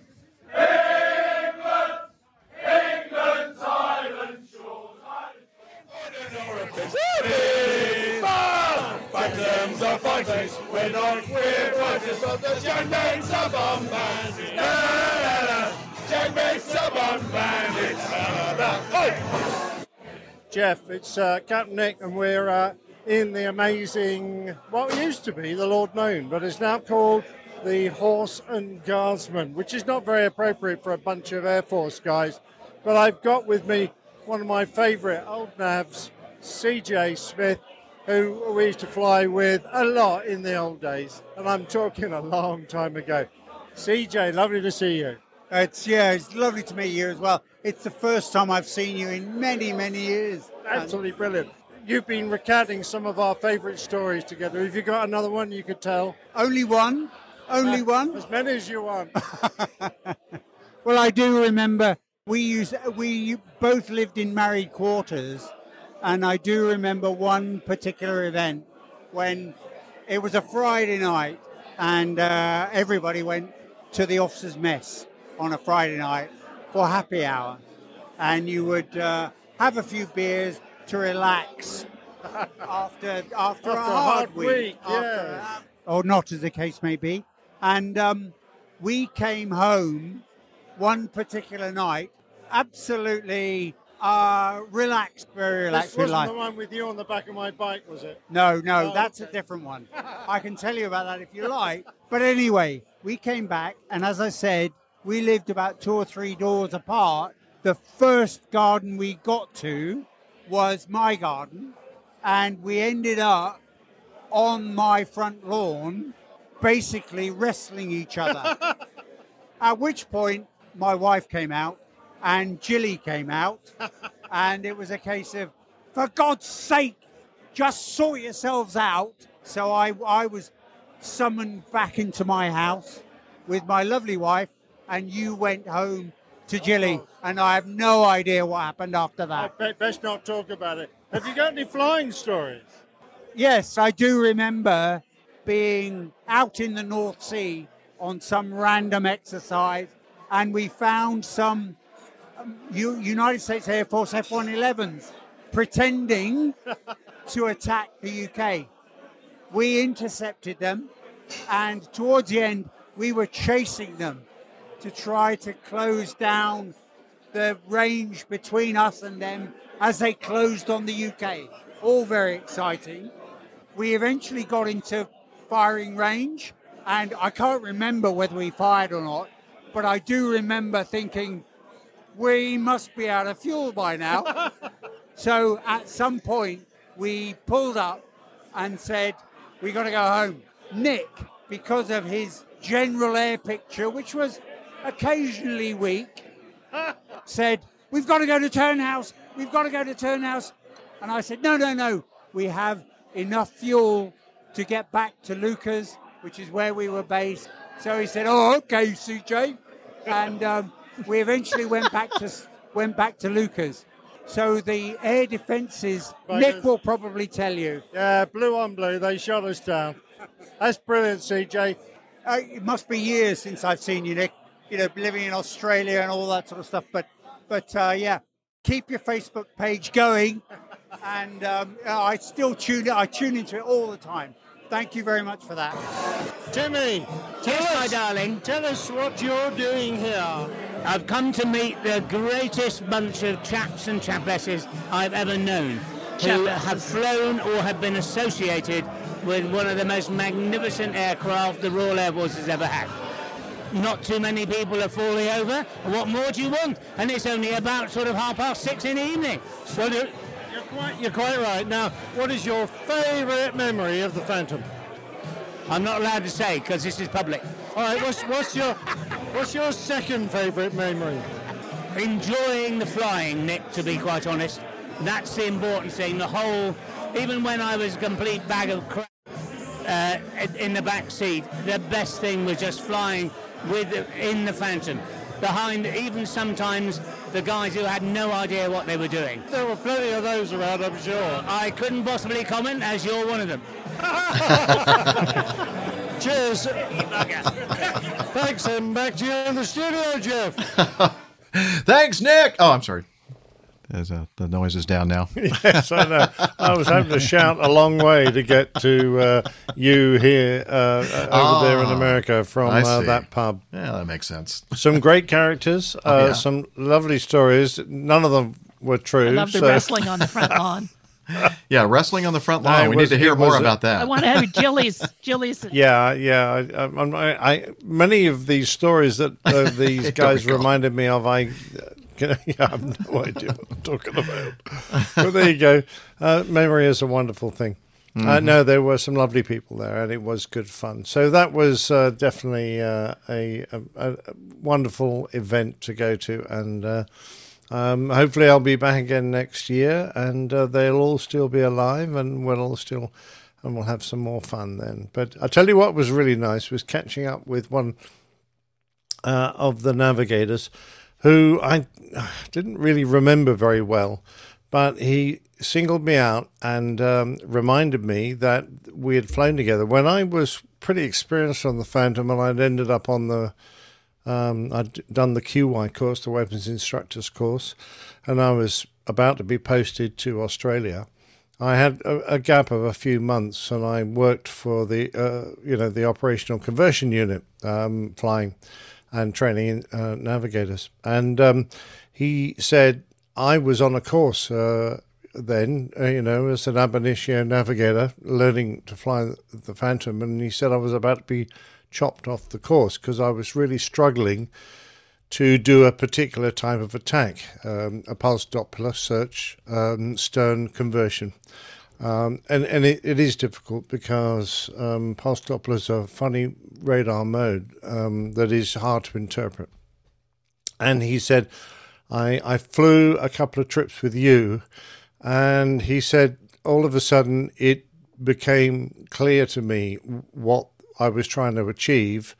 And he said, from then on, I had absolutely no worries about doing this, and I passed the course. And he said, I put that down to flying with you. And I was really touched. All these years later, he still remembers that trip or those trips we did together. And I'm just very sorry to say, Herbie, that I had absolutely no recollection of doing that. But I really appreciated meeting up with Herbie again and hearing his story, and to know that I might have had some small effect on his Air Force career. That was fantastic, and I really enjoyed that.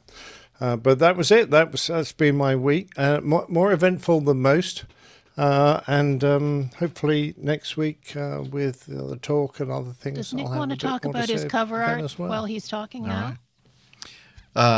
Yeah, that might be a good idea. I know we haven't covered everybody yet, but since you're in the midst of telling us what's been happening, why don't we talk about the cover art that you lovingly created for our last episode?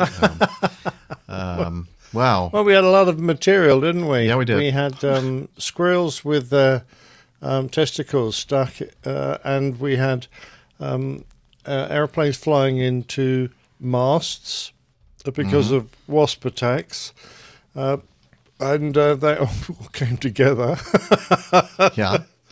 In and you were so wasp. concerned about the wasp, and I can see now why you were concerned, because it looks like it didn't fare very well with that antenna.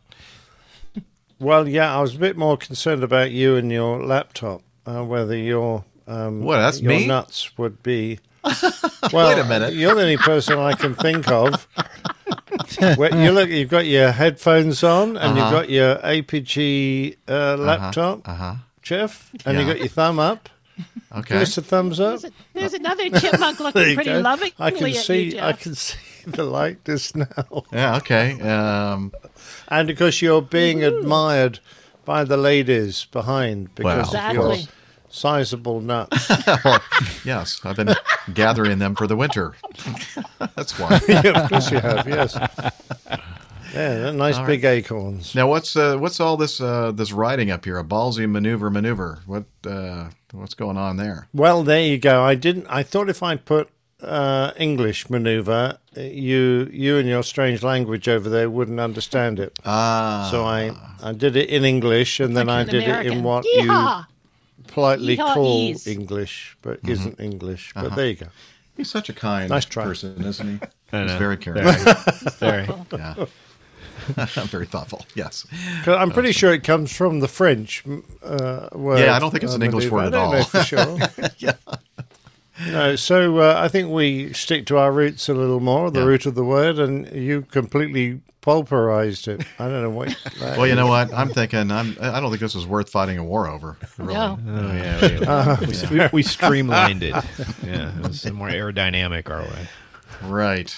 Actually, I've just finished reading the book about Hamilton, and you guys have got a lot to answer for when it comes to dealings with the French. Whoa. Moving on. I'll say no more. Okay. We keep Well. politics Nick out of this Camacho. show. We try. Nick Camacho, how have you been, sir? Good.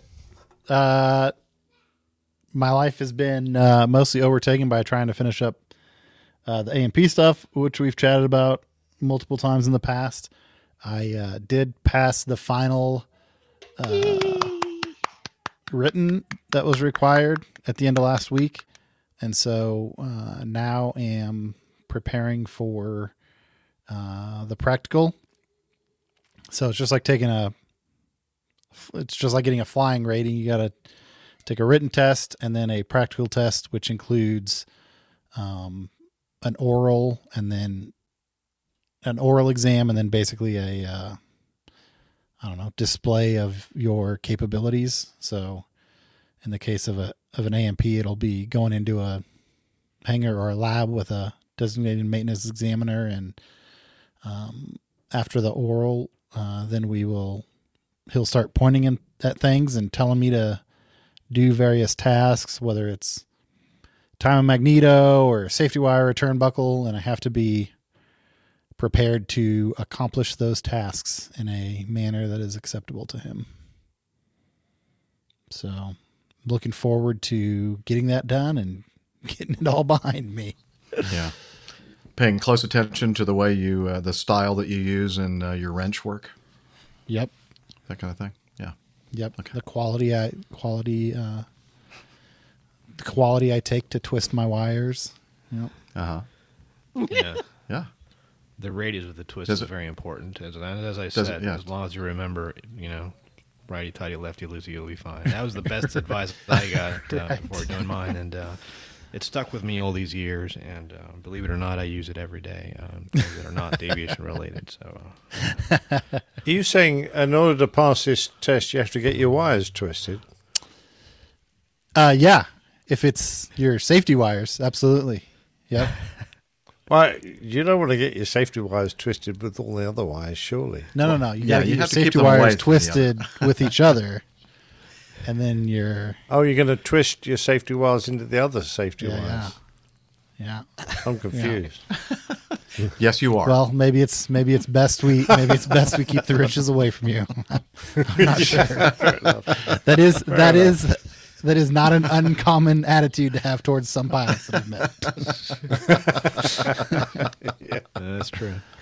Fair enough. Some of them can handle the wrenches with the best of them, and some of them you're just like, stay in the cockpit. That's where you belong. I've had a hernia. I know what a wrench is like. And you've had some hangovers, right? Yeah. Well, yeah, that too. Yes, that's true. You know what a wrench is like as well. Any dates set yet for the practical? No. So I'm still trying to work that out. So the big thing that I did not take into account is I have to go take this in like a lab setting. So there's 3 or 4 designated maintenance examiners in Wichita, and we have a pretty significant AMP school here, WSU Tech, which is where we'll go test. But I didn't think about the fact that with school going on, they can only test on the weekends, or at least the guy that I've made contact with can only test on the weekends. So I was hoping to turn around and get this thing knocked out in the next week or two, but he's already pretty full through the rest of the year. So we're trying to wedge a couple of days in his schedule somewhere where the testing facility at the school is free and he's free, and it's an about 12-hour endeavor, so a day and a half. Yeah. Jeez, are you going to do a D-check on your own or something? Well, yeah, I know. That's. I went into it and said, "Well, what day do you want to do this?" And he said, "Days." Well, let's get one thing sorted out right up front. This is going to take more than one day, so figure out which one you want to do first, and we'll start with that. So, yeah. I thought a D-check was around 50,000 manned hours. I'm a pretty efficient worker, Nick. Yeah. You underestimate me. Remember that wrench work is a master. Yeah. Oh, golly, yes, yeah. Many hands make wrench work. Yeah, so 4 hours for a general test, 4 hours for an airframe test, and 4 hours for a power plant test. And I think it's looking like I'll do the general and airframe on the first day, and then pick up the power plant whenever it's available. Cool. Well, good luck. Yeah. Let us know when it happens. Yeah, keep us apprised. I'll phone the FAA myself and make sure they look after you. Yeah. All right. For me, I'll try to make it quick. Sang a lot over the... I want to hear from Brent. Well, we're going to get to Brent here in a second. Because, it's going to take a long time because this is the first time he's been on the show, so he's got to tell us pretty much his whole life story. In the beginning. Years of catch up. Did some singing over the weekend as I normally do, and out Monday morning for this trip that we're on. And let's see, we overnight. It was a long day yesterday, for us anyway. Went to Dayton, Ohio, and back, and then ended up in Des Moines, Iowa. Yeah, snowy Des Moines. Yeah, about, what did you say, about 1 o'clock in the morning when you looked out the window, it was already snowing, and snowed continuously, including the entire time that we were, I actually went out there and pre-flighted an airplane in snow. Wow. It was cold, too. What a guy. Windy. Yeah. Yeah, that's the kind of guy I am. I always said I would question the judgment of the captain that would pre-flight, that they would do a walk around in that kind of weather. I know. I was out there when I was out there in the middle of it. I was questioning my. I'm sure my he's judgment questioned as his well. judgment a lot. But then I end up flying with you a lot, so there you go. Where is my judgment? I don't know. He was just making sure the prop straps weren't on. So yeah, I was pretty sure I didn't miss any of those. Anyway, so we did that. We're on track for like an on-time departure, and we actually, I think we pushed back on time, and 5 minutes early. Yeah, a little bit early maybe, and we were pushing back. And we're on the backside of this terminal, and they got all these taxiway closures. And the only way that you can get around the other side of the terminal, which is where, for whatever reason, because they have a de-ice pad on the other side of the runway, like 3 different positions where it seems like it'd be a really good place to de-ice, since it's called the de-ice pad. But apparently the company that we use for this. They don't like to drive over that way, I guess, and so they want to do it on the other side of the terminal or the concourse. And with we're going to start up. We're going to make it around the other side of the terminal, do our de-icing procedure, get out of here, and get to Atlanta. We're probably still going to be early. And they were ready for us over there on the other side of the concourse, as far as we know. We couldn't see it because we were stuck on the side that we started, because right when we were about to start our engines, we noticed there's an ATR that's pushed back, and we haven't heard anything on it. We're required to call for clearance for pushback, and we received it. Never heard a thing from this airplane. They didn't call anybody. They pushed back. All of a sudden, we see a de-ice truck go right up to it, and we're going, so we got on ground control and said, is there any way for us are we going to have to wait for them to de-ice to get around? Yeah, there's no, all the taxiway closures, you're just going to have to wait for them to finish. So had to make a bunch of PAs. Well, folks, towers ground control's trying to communicate with them. They're not talking to anybody. They didn't receive clearance to push back or de-ice or anything. And then finally, they finished the de-ice procedure, both Type 1, which is de-icing, and then anti-icing, the Type 4 protective layer. And then they didn't do anything. We kept waiting for them to make themselves cargo cowboys. Cargo cow. Well, actually, they were. It was a passenger flight, I believe. Oh, I thought it was cargo. 'Cause it was out of the. Yeah, and so we wait, and I asked ground control. I said, "Are you communicating with them?" No. Okay. Is there any other way for us to get? Nope. Got to wait for them. I don't know how. I mean, it seemed like forever. There was nothing. We kept waiting to see the propeller start spinning. Nothing. I don't know what they were doing. Maybe eating breakfast. You forgot the keys. That's clearly what happened. That could be. It could be what happened. Anyway, so they finally got things started, and then all of a sudden, hey, ground, we just pushed off of. You didn't just push. That was like 20, 30 minutes ago. And I was kind of getting irritated, thinking, you need to be aware of what's going on and the fact that you're blocking awareness. people and get clearance to do things. That's kind of the way this works in this airline world. Anyway, so we finally got to our position, and I don't know, there were probably some other issues involved, but it took forever for them to. I think this was probably the first de-icing that they had to do at this airport. So in total, how late were you leaving? It was about an hour, a total hour late. About an hour and a half. An hour and a half by the time, and so we were actually arriving about an hour you made past up our scheduled arrival time. Yeah, we made up some time. Didn't anybody read this aircraft, their riot act? I mean, didn't ground ever go at them, or at least the I was tower? kind of expecting that. I mean, our pushback driver said, "Yeah, we're going to have to talk to the airport just about when that." you need. Just when you need a JFK controller, there's not one there. I know. We really could have used one of those guys. And, it only not only affected us, but then we ended up going and blocking other people. So, I mean, they held people pushing back because they knew that we needed to get back around. I mean, how many different flights do you think that affected? I don't know, 5 or 6? Yeah, at least probably. Yeah, it was a mess. And I did say, I kind of bit my tongue until at some point I just kind of said, you guys need to listen to the radios. And that's all I said. I don't think they probably even heard me say it. They didn't hear you because they weren't listening to the radio. They probably didn't hear me. Nice one, Brad. Right. It takes a lot to get me upset. Brent knows this. I don't really get upset easily. And I was kind of like, oh, come on. This is ridiculous. But, okay. Anyway. The fuse was kind of short this morning, wasn't it, Jim? Yeah. Anyway. So we finally got back on track. We had a built-in turnaround time in Atlanta that worked out pretty well. So we were able to get to our next jet, on time and out of there on time. And we arrived here a few minutes early. So all's well. But that was our de-icing experience at Des Moines. Adventure. It's such fun. Just wait till we see the snow here in Jackson in the morning. What? Is it supposed to snow here too? Well, this is not our first de-ice. We were just talking about this morning. I think we actually had to de-ice in Chattanooga like last month for some reason. I think it was just like a little bit of frost on there, just the tiniest little layer. But the clean airplane surfaces, program So, we had to do it. Anyway. Okay, Brent. Yeah. What's Brent been up to? Brent, so what have you been up to lately? Yeah.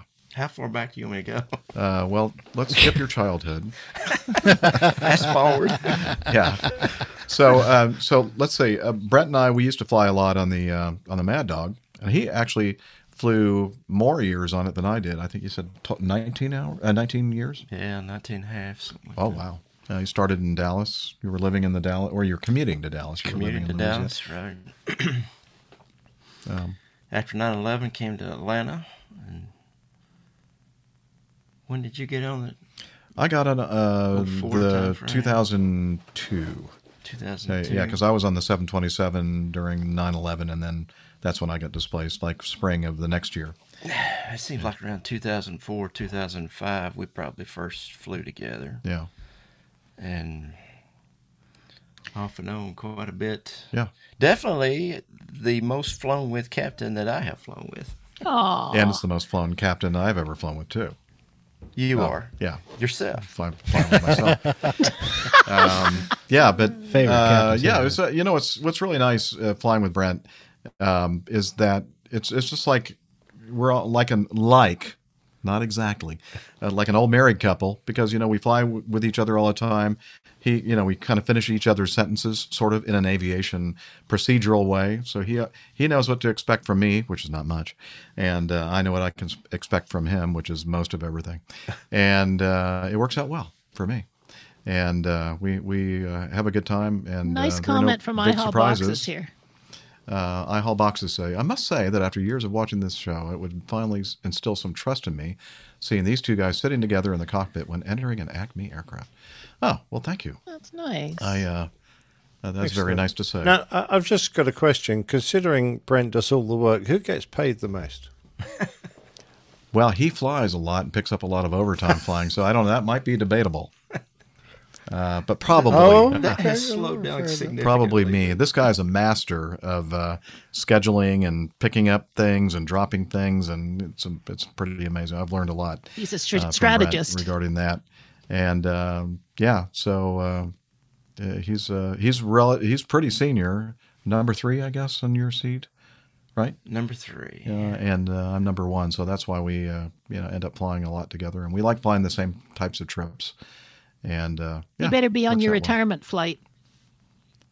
Yeah, well, that's great. I don't know when my retirement flight's going to be, Liz. It may I might be on vacation for my retirement flight.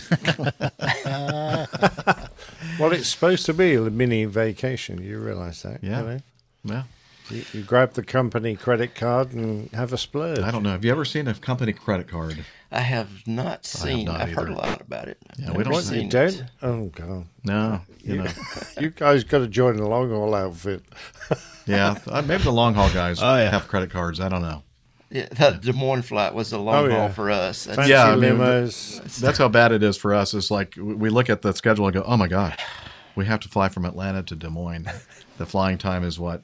1 hour and 45 minutes. Man, how are we going to do that? I don't know. Knock us out right now. Well, it's Have great the flight having attendants Brent check on on the us show. several times. Thanks for being Yes, on it the is great show. having Brent on the show, and I talk about him all the time, and I'm glad that he's probably going. Yeah, I never want to do this again. This is like I see him looking at his watch like, man, He's hungry. It's like too much like hard work. Okay, coffee fun time. Okay, coffee fun. Thanks, Brent. Well, thank And, you. Thank you. Anything for else to having add me. or subtract? No, we haven't eaten any barbecue in the last few weeks. Oh yeah, you're right. We've Well, you were cheating on him out missing there in Texas, so. Oh yeah, don't tell Oh, him so the about constipation stopped now then. Yeah. All right. Let's see if we can hit the old coffee fun. And I know that Brent has a great voice, but he doesn't know how this goes. So Johnny, how much more coffee? he gets Sure a thing. reprieve. I love coffee. I love tea. I love the APG community. Coffee and tea and the Java and me. A cup, a cup, a cup, a cup, a cup. Oh yeah, coffee fun. I get to. This is really why I do the show every week, Brent. I get to sing the coffee fund, coffee bar, coffee cadre. What do we call it? The Java Jive. APG Coffee. I don't know what the heck. Coffee we call Bar it. Club. Anyway, I'm running out of time now. Okay. A couple of different ways to support the show financially via the Coffee Fund. One is the Coffee Fund Classic method, which is usually used for people who want to make a one-time or every once in a while donation to our show. And Mazuz Karim, again, comes in with a very nice, generous contribution. Thank you, Mazuz. And I believe we had somebody also give us a very, very nice contribution to the OG Coffee Fund Classic, but didn't have time to include you. So you'll be on the next show. You fine Coffee Fund cadre person, you. Another way to do it is to become a patron of the show via Patreon. No new patrons this week, but we had a bunch of new ones from our last show. So thank you very much. If you want to learn more about how you can join the Coffee Fund cadre, please head over to airlinepilotguy.com/coffee. You'll be glad you did. We will too. I think Rickster and Nixter are taking a break. Yeah, we have some missing in action. Light on the crew side. We are light on the crew side. On that note, Jeff, I think I'm going to have to bail out here. Understand. Okay. Unless you have, thanks for joining us for as long one as or two feedbacks you want me to do, but I looked through them and I don't think I have any relevant. Specific. Okay. Yeah. Well, you need to be go do stuff. He's pulling the with your chute family on his Cirrus. All right. Pulling the chute on your Cirrus. Liz is saying. Yeah. Cap system engaged. Yeah. It's good to see you, Brent. Good to see you, it's Nick. Good luck with your the big red button that AP says in endeavors. broadcast, right? Just kicks me out. No. No. You know, but that's not the way you do it. Stop it. Are you sure that's not the way well, yes, we are sure. Please, that's going to make so much extra work for me. Don't do it. Don't do it. Don't let him do it. We'll see you guys later. Bye. All right, Nick. Good to see you. All the best, Nick. So, All Jeff, right, we definitely want to start with number 3 for Rick because we want to cover it while he's on the show. And then there were 3. What happened to Rick? And we also want to do. He's just gone for a wander. We also want to do Radio Rogers one for Nick. He wanted to make sure Nick Anderson was on for that one. So 3 and 15 for sure. Okay. Liz is giving me direction. Other than that, just carry on. Looks like sorry, I'm bumping your headset cord. Sorry, Brent. Liz is saying let's probably start off with 3. Unless you want to go to number 15 one. now and do it with Nick Anderson because that's. Yeah, that is the first. Okay. Yeah, we could do that. Do you need to take a physiological break at all? I'm okay for it now. Okay, yeah, me too. But we might have to do that soon. You just got about a little over an hour till the end. Well, if you guys can do an hour 45 on one flight without having to go to the loo, was that's tough. pretty good. I came running out of the cockpit to go to the bathroom. Both of us did, but we took turns. Let's do Radio Roger to start. Okay, number 15. We're going to jump to number 15.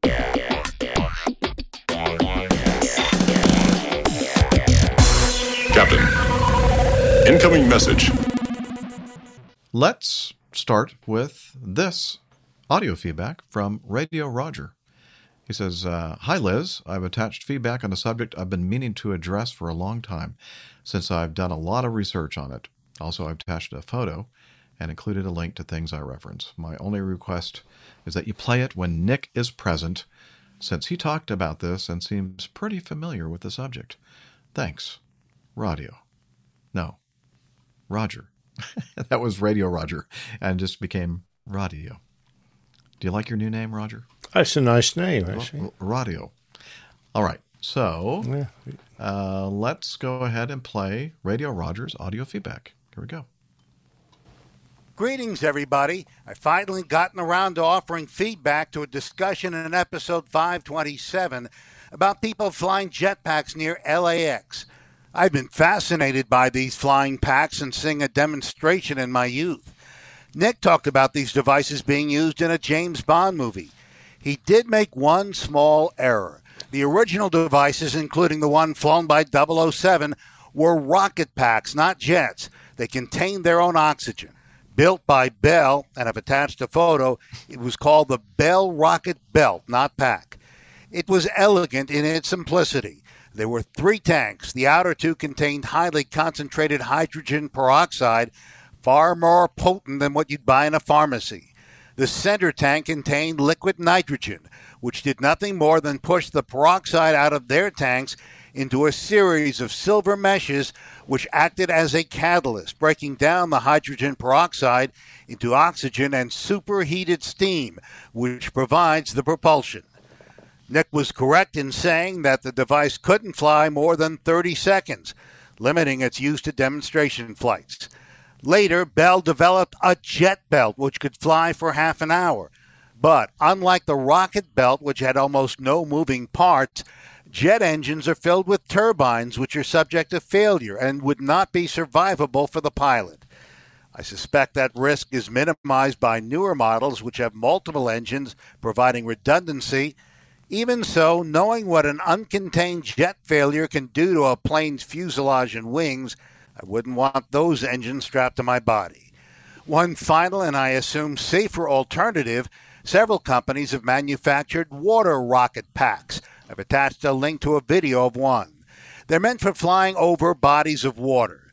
A hose attaches them to a floating water pump which trails below the pilot, and the pump sends the water out the nozzles on the pilot's back. It looks a bit like the old Bell rocket belt.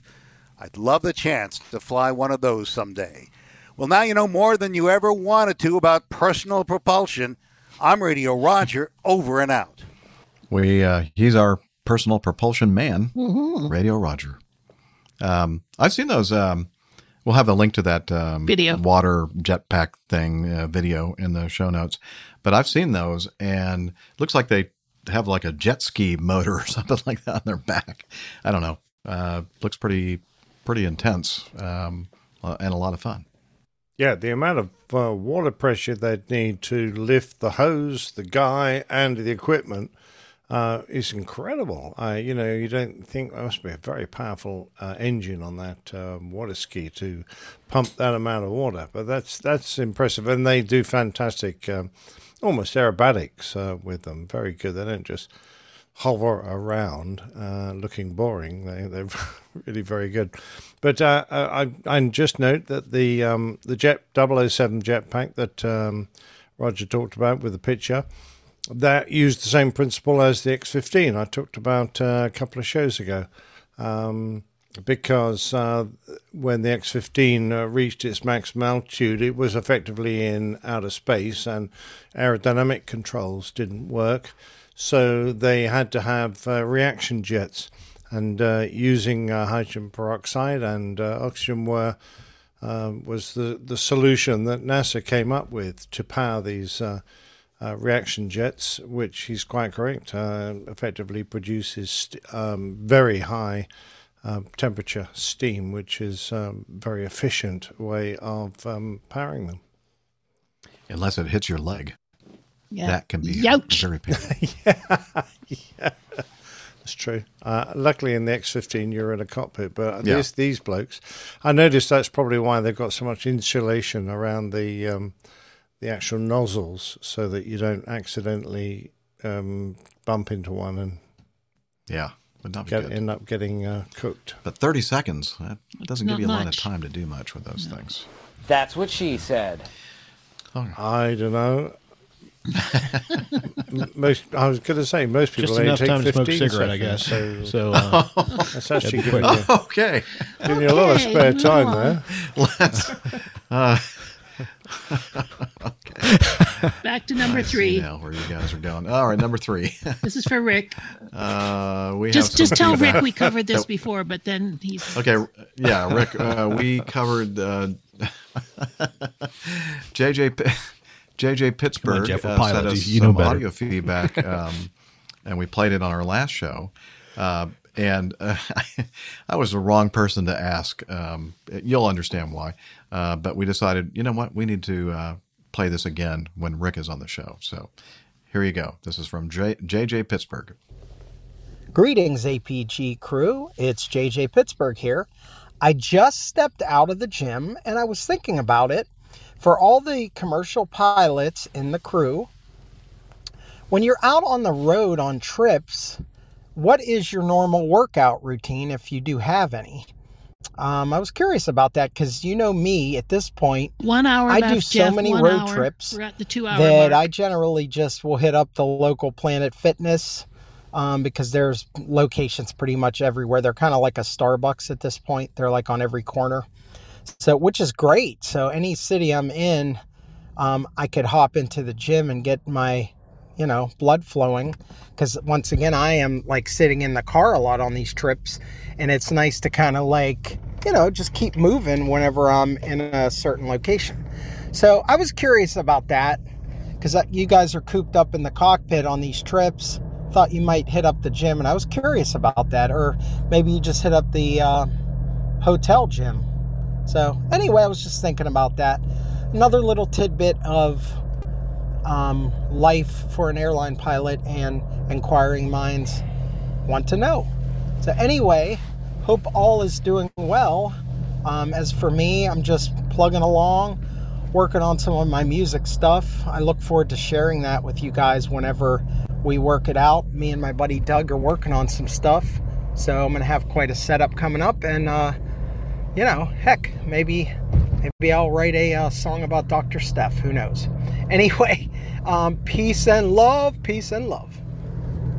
Peace and love. And what was that, a Cat 15 that we were listening to in the background? I think he may be in some kind of a diesel pusher. Sounds like a huge engine, didn't it? But, Brent's our engine guy. What do you think? What kind of engine was that? Quite the compression ratio. Noisy I one. think. Yeah. I just thought he had bad indigestion. No, I think it was an actual motor, automobile. That's Anyway. my stomach growling because I'm so hungry. Oh, that was you? Because you're so hungry. Oh, okay. I get it. Hint. I'll probably have to buy you dinner for being on the show, don't I? Didn't think At this least. through. Okay, Rick. Rick. So what's your Workout schedule. what do you do? I know you. I said I'm the wrong person to ask, and Brent is too. we do don't I do? really work out on trips or ever. You go for walks. I go for walks every now and then. I walk downstairs to the lobby and back. Yeah, walks is good. I mean, as long as down the hall to the ice machine and back.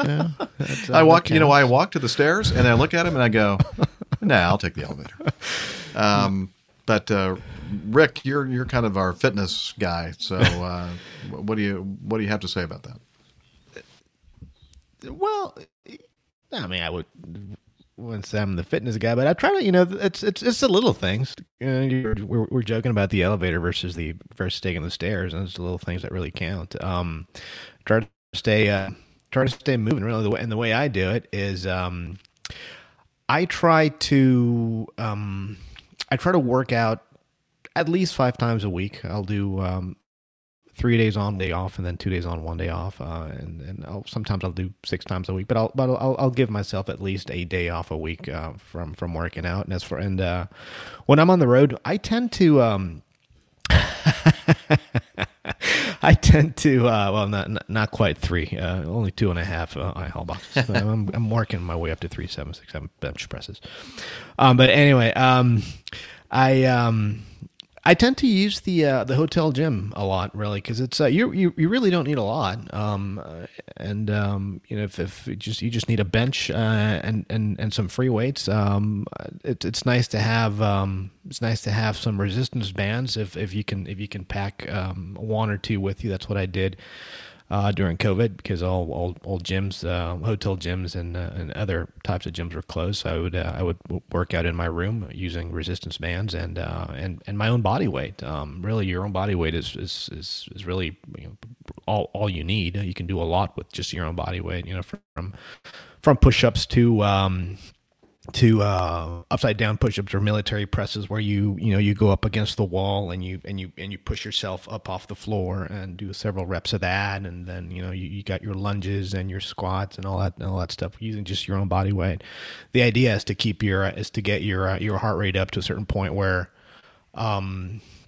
you burn the the calories required to keep you at a certain whatever your weight, your target weight is. And it's simple math. If you burn more than you eat, then you're going to lose weight. If your intake is the same as your output, then you maintain. And if you're not burning as much as you should, then you're obviously going to gain weight. Another thing that I do is, and I've been doing this for a few years now. It's called intermittent fasting.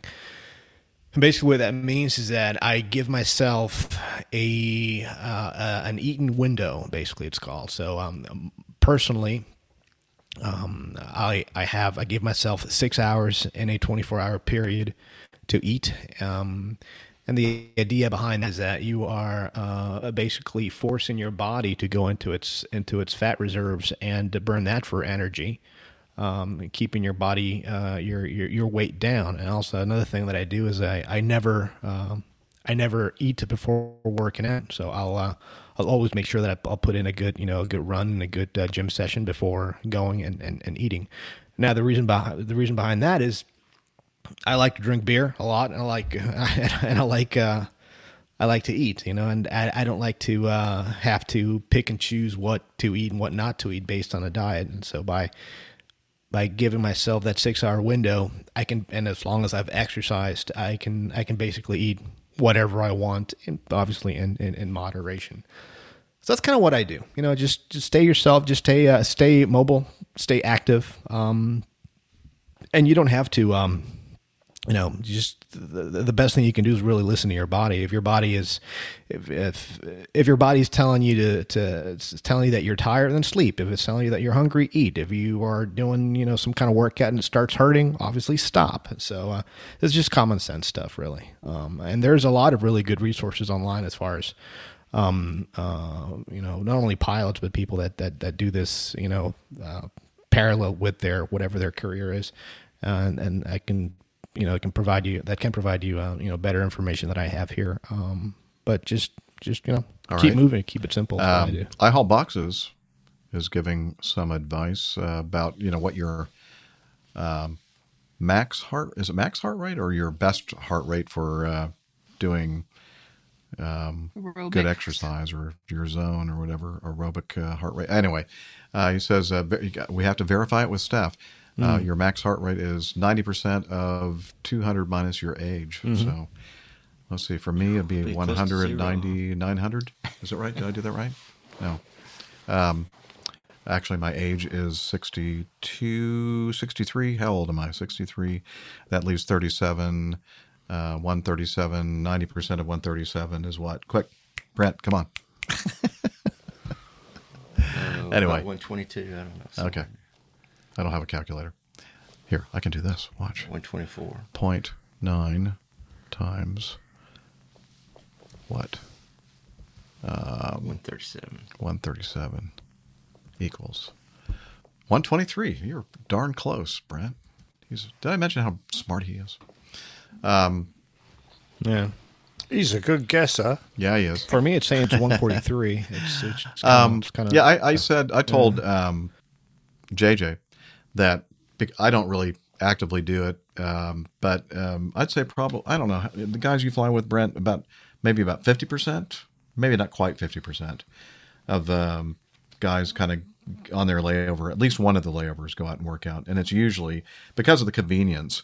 And as Rick says, most of the stuff that you really need to do a workout is going to be in a hotel gym. There are times when either the hotel doesn't have a gym or it's like not very good at all, and they have some kind of an arrangement with like a local YMCA or Fitness Planet or one of the chains. Planet Fitness to use that. Yeah, Planet Fitness too. Thanks, Liz. LA Fitness. Yeah, La Fitness, the French La Fitness, workout place. La Fitness. Yeah. La Fitness. Number 4. Oui. La Fitness. Yeah. All right. Those are good. I do curls with you do curls with baguettes, 16-ounce curls with beer cans, the big cans. All right, I know it's supposed to be 12-ounce. I messed that up. Sorry. Okay, let me move on to which one, Liz? Number 4. Number 4. Good idea. Oh, you know what I'm going to do, though, first, Liz? Mhm. I'm going to jump to 12 because we should have played this right after Radio Rogers talking about the subject of rockets. Okay, as sure. Yep. propulsion. Yep. This is from Alex. He says, to Captain Nick and others, when reading my feedback, you inquired as to if rocket fuels could be made using renewable resources. And to this, I say, absolutely they can. Sadly, that doesn't really change anything about what I said earlier about rocket engines being grossly inefficient and not working for aircraft propulsion. This is because of a weird truth of the chemistry that chemists really don't like laymen talking about. Chemists can make almost any chemical compound found in nature so long as you have the base elements required to assemble it. Everything from methane gas to jet fuel can be made in a lab. The issue has never been whether or not someone can create oil, gasoline, or rocket fuel. After all, the Nazis did it during World War II. Synthetic motor oils are extremely abundant today, and you can buy them at any gas station. So why aren't we doing that for jet fuel? Again, here, there are many theoretically solvable problems that I could bring up, like the cost and difficulty of efficiency, making synthetic fuels at the quantities needed to support an airplane, but we don't really need to look into those because there is a single truly unsolvable problem. My father always said, there's no such thing as a free lunch. No matter how good your chemistry is, you need to get the energy that oil or other fuel stores. Short of committing to a truly massive campaign to build nuclear power stations, more on that later, there really is no energy source available on Earth to get that energy. Yes, this includes biofuels and other trendy things that a lot of airlines are trying to pretend will solve the climate crisis. That doesn't mean we should stop experimenting with biofuels. Heck, there is energy-dense industrial farming waste that can be recycled into fuels relatively cheaply. There just isn't anywhere near enough of it. We need to acknowledge that they won't ever fully plug this hole. Now, why don't chemists want people throwing ideas like totally synthetic fuels around? Well, I theorize it's because it's a really nice talking point for hyper-nationalist agitators to try to give the false impression that a single nation can supply itself without energy resources from the outside. It's just too hard to explain to the layman that there is no such thing as a free lunch when someone like Adolf Hitler is giving daily speeches about total independence. The Nazis did exactly this with coal gasification in order to try to keep the war machine up and running. A very significant chunk of the wartime Nazi economy was consumed just by synthetic fuel production alone, and even they could not produce nearly as much as they needed. Mind you, coal gasification isn't even a renewable fuel, since you are using coal reserves that are already storing massive amounts of energy and you're releasing the carbon to the atmosphere. Even with that, though, the Nazis failed to keep their oil production up during the bombardment of their extremely complex and expensive coal gasification factories. With all this said, there is one way that I truly believe would allow modern human society to build renewable fuels, and that is to upscale our nuclear power generation by something like 20 or to 30 times over. This is actually totally practical given how much uranium and fertile fuel there is on Earth. With that said, I'm not qualified to give a proper estimate on exactly how long or how much that would truly take, and I don't see the current political environment being all that open to having to build 30 times as many nuclear power stations. Sorry for being such a bummer. Keep the blue side up for as long as we can keep it blue. P.S. Captain Nick. Oh, no, I'm not going to read that on air because it tells me not to. Okay. There you go. This is from, again, Alex. And Tim Van Ram is got a comment here, I think. Okay. Tim Van Ram says, oh, that's my superpower, making methane gas. Oh, well, we have a national resource in our live audience. Hey, absolutely fine. A national treasure there. Well, there you go. He certainly seems to know his stuff. Yeah. We went pretty fast there from creating biofuels to hyper-nationalist agitators. I was just musing, as one does, that, aviation fuel is pretty much just a poorly refined oil pump out of the ground. I was wondering if there was an alternative that we could more easily use without depleting both the oil reserves and polluting the atmosphere even more. So it's great to hear so much is being done on that subject. So I'm going to retire quietly to the background on this, and and in the safe and secure in the knowledge that there are a lot of experts out there already working in that field, and if they come across a world-changing alternative, I'm sure they'd have let us all know. But I think as the oil reserves run out, we're going to have to admit that if we want to continue with air travel, it's going to be in a very different form, and there'll be a lot less of it, and it will be considerably more expensive. So it'll be, almost like going back to the early days of aviation, where only the rich and powerful and famous and governments can afford to do it. Yeah. Oh, what does iHaul boxes say here? The Tu-95s flew nuclear powered for a while, I think. Lucky. Yeah, I think everyone on board eventually was poisoned. Oh yeah, poisoned to death. No retirement for those folks. I think they pretty soon discovered that the amount of protection that you could get in order to make the aircraft light enough to actually fly was so minimal that it killed everyone, or eventually irradiated the people on board. No pensions to pay. Suffered premature death. Very sad. Yeah. You guys, the Americans, had a go at it as well. Designed it. I don't think you ever flew it, but the Russians did. Now they're able to do it with things like submarines, right? I guess they've learned a thing or two over the years. Yeah, I would say the submarines and nuclear-powered vessels, they don't need to go so fast that they can stay airborne in air. Yeah, that's true. In other words, they could just float along at a moderate speed. Oh, having said that, most nuclear-powered ships and submarines can crack on at a very efficient speed. But in comparison, doing it to an airplane, you need just a fraction of what an airplane. Yeah. Number 4 now. Well, very good. Well, thank you, Alex. Number 4. Oh, I think is Sam Bolog. He was still in the chat room, and he's been quiet. And if you are Sam, I'm still waiting for the phonetic pronunciation of your last name. Haven't gotten it yet, and you had the perfect opportunity. He was there a minute ago. I know, but anyway, we're going to go ahead and play his audio feedback, I believe. Yep. Here, yeah.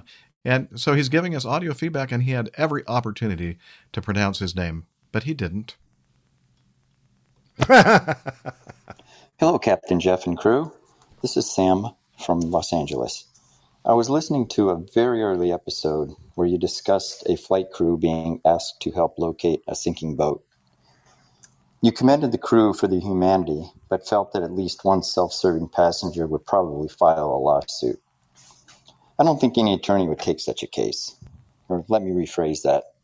I would hope no judge or jury would side with such a moron. Being a volunteer for CAL FIRE and the OES out here, I'm protected by the Good Samaritan's Law. Would the law possibly apply to the crew in that situation? I realize that the law varies state by state, but they were over water at the time.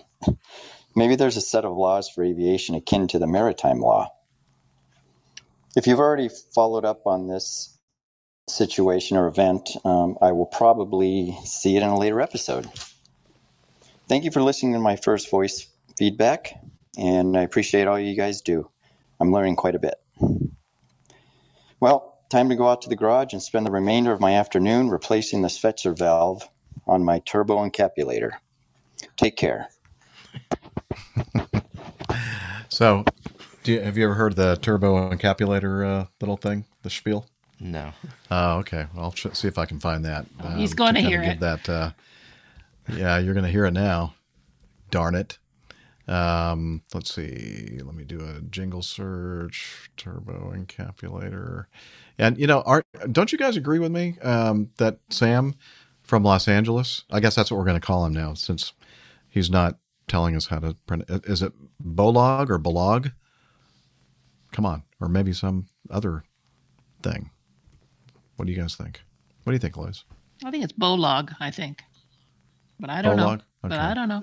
Here we go. Let's see if this works. Can you hear this? It is produced by Yes. the modial interaction of magnetoreluctance and capacitive directance. The original machine had a base plate of prefamulated amulite surmounted by a malleable logarithmic casing in such a way that the two spurving bearings were in a direct line with a panometric fan. So, I mean, being the guy, the mechanic that you are, you kind of understand exactly what he's talking about, don't you? Yeah, that made perfect sense.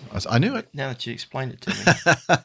Actually, I think he was talking about something that GM was like a transmission that GM came up with or something. I don't know. And then I think they went to town on making things up.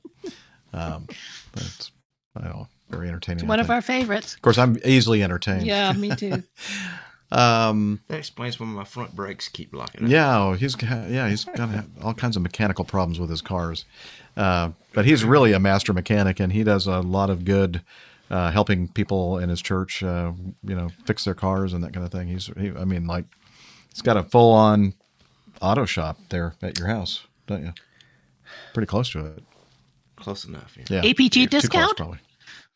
Yeah, APG discount. Yeah, Certainly, maybe. bring it on over.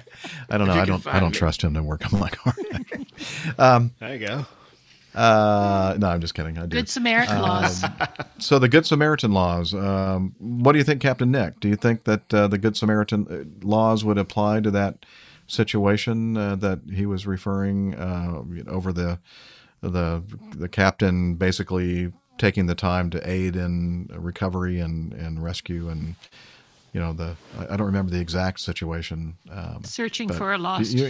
Well, neither do I, and it will of course depend upon the situation. But I think any captain that does performs an act that has the potential to save life, and so long as he's not being reckless in his conduct, is going to be protected for sure. I would say, because when it comes down to it, you sit back and you weigh up the potential good against the potential harm.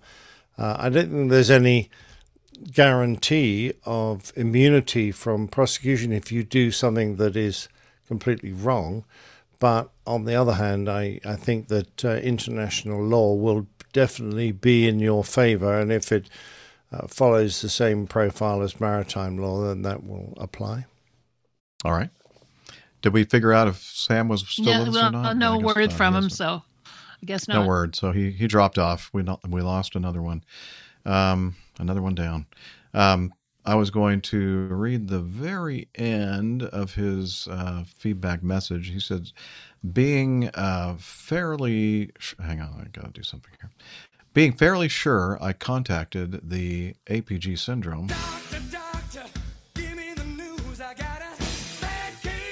APG syndrome. It's APG syndrome. It's a real thing, Brent, and it's a terrible thing. And you're in grave danger. Yes.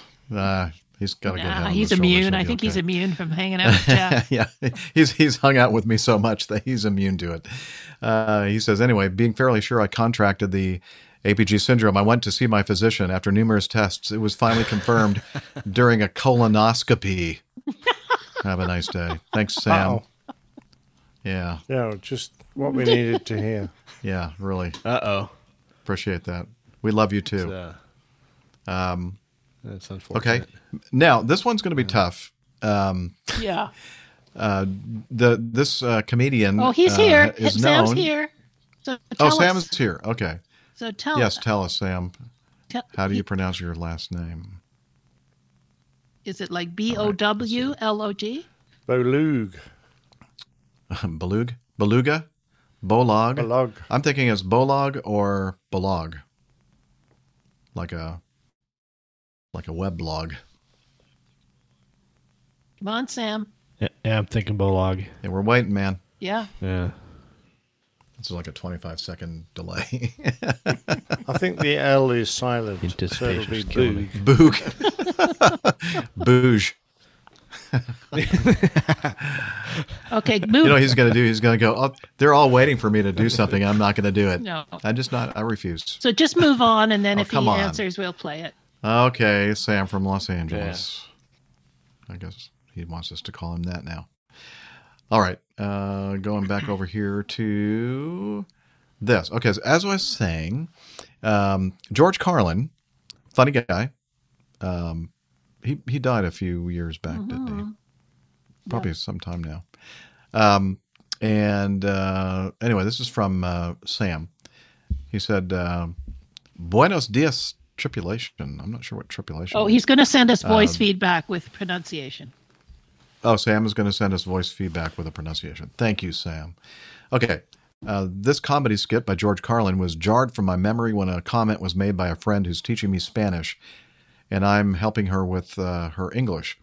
We were discussing airport scenarios when she asked, why is it called a near miss when two aircraft nearly collide? I've always wondered myself and hear it on your show quite often. Can you explain why that is the terminology used? And I think actually Captain Nick made a good point about that in a recent show. What is it you said again about near miss? Well, I replied to Sam privately by email, and I copied you guys. Oh, maybe that's so where I might read have it. just read it. Okay. Yeah. It's a World War II terminology, or it might have been slightly before, referring to dropping a bomb that doesn't hit its target. A near miss was defined as a bomb that doesn't strike the target but causes some damage. So it was transferred across probably from ex-military pilots into the civil world who, when they got close and missed someone, they used the same term that they had when they were referring to their bombing success. A near miss. That sounds believable. That's why I'm very skeptical. Well, it's in the Merriam-Webster's dictionary. Oh, is it? Okay, well, yes. I don't trust them folks either. No, I'm just kidding. No, I would know that Merriam's. Yeah, no kidding. Well, Webster's all right. Yeah, Merriam. Yeah. We don't know what we're talking about. Tim Van Rem tells us George Carlin died in 2008. Wow, it's been a while. Anyway, so here's the deal. So those of you who have heard of George Carlin and heard some of his comedy understand that sometimes he's pretty free with colorful language. So I'm going to try to play a little bit of something here, and hopefully please accept my apology if one kind of makes it through. The audio feedback, the audio podcast will have it all censored out. And so here we're gonna try it. You think it's all right to try it, crew? Yeah, give it a shot. Okay. All right. I don't That's care. not a lot of confidence. Yeah, they're all going, yeah, Sure, it's all you, man. When they come knocking on your door, don't blame me.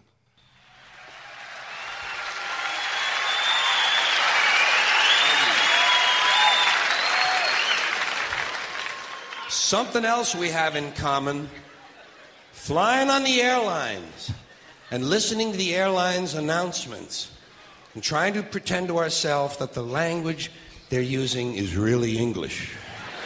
Doesn't seem like it to me. Whole thing starts when you get to the gate. First announcement. We would like to begin the boarding process. Extra word, process. Not necessary. Boarding is enough. We'd like to begin the boarding. Simple, tells the story. People add extra words when they want things to sound more important than they really are. Boarding process. Sounds important. It isn't. It's just a bunch of people getting on an airplane. People like to sound important. Weathermen on television talk about shower activity. Sounds more important than showers. I even heard one guy on CNN talk about a rain event. Swear to God. He said, Louisiana's expecting a rain event. I thought, holy shit, I hope I can get tickets to that.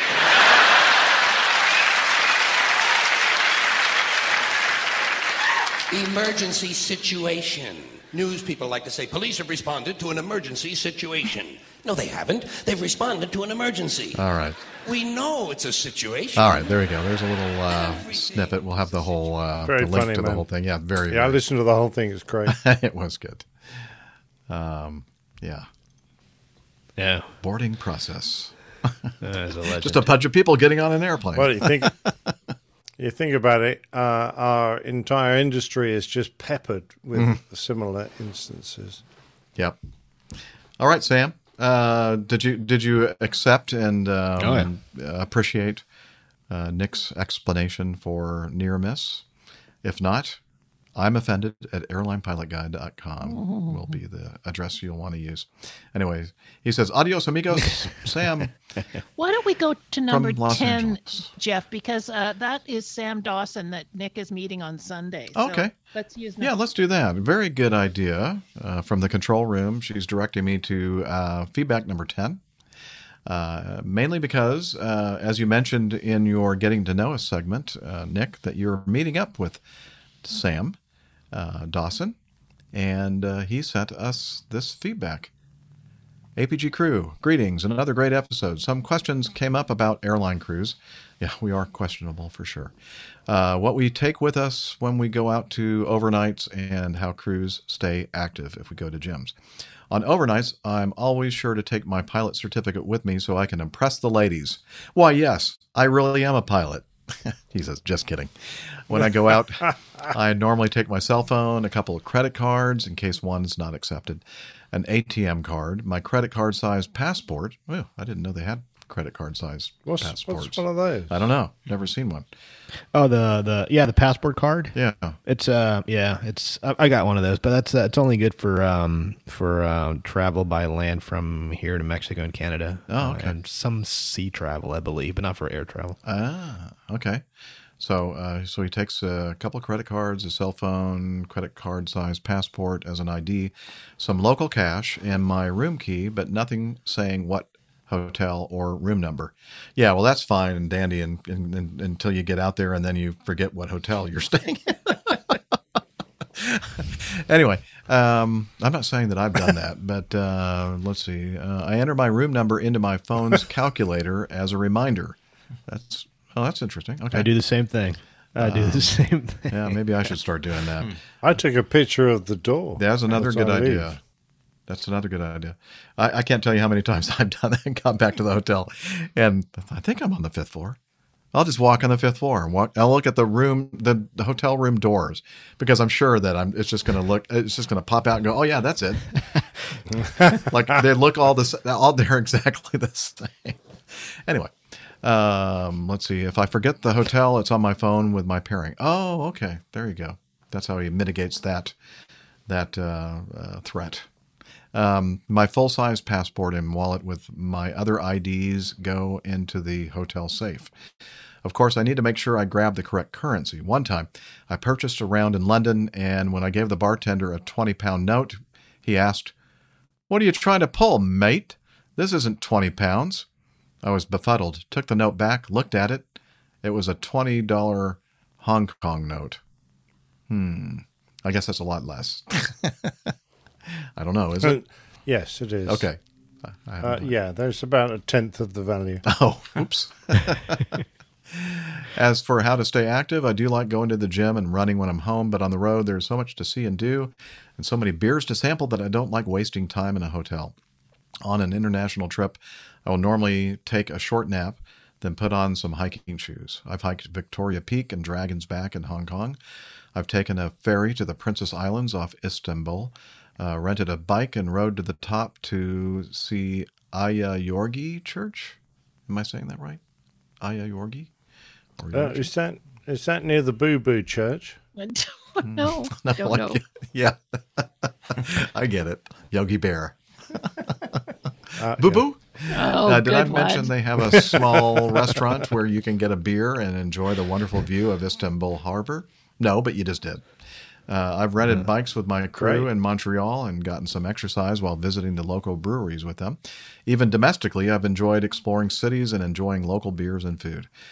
On the subject of Halloween, I happened to be in London a few days prior this year, and I also noticed young trick-or-treaters going around to establishments collecting candy. I'm fortunate to live on a military base, and Halloween is still a traditional event. Adults make fire pits out in front of their houses, enjoy adult beverages, and hand out candy to the kids running around the neighborhood. It's very important that you don't get those two mixed up.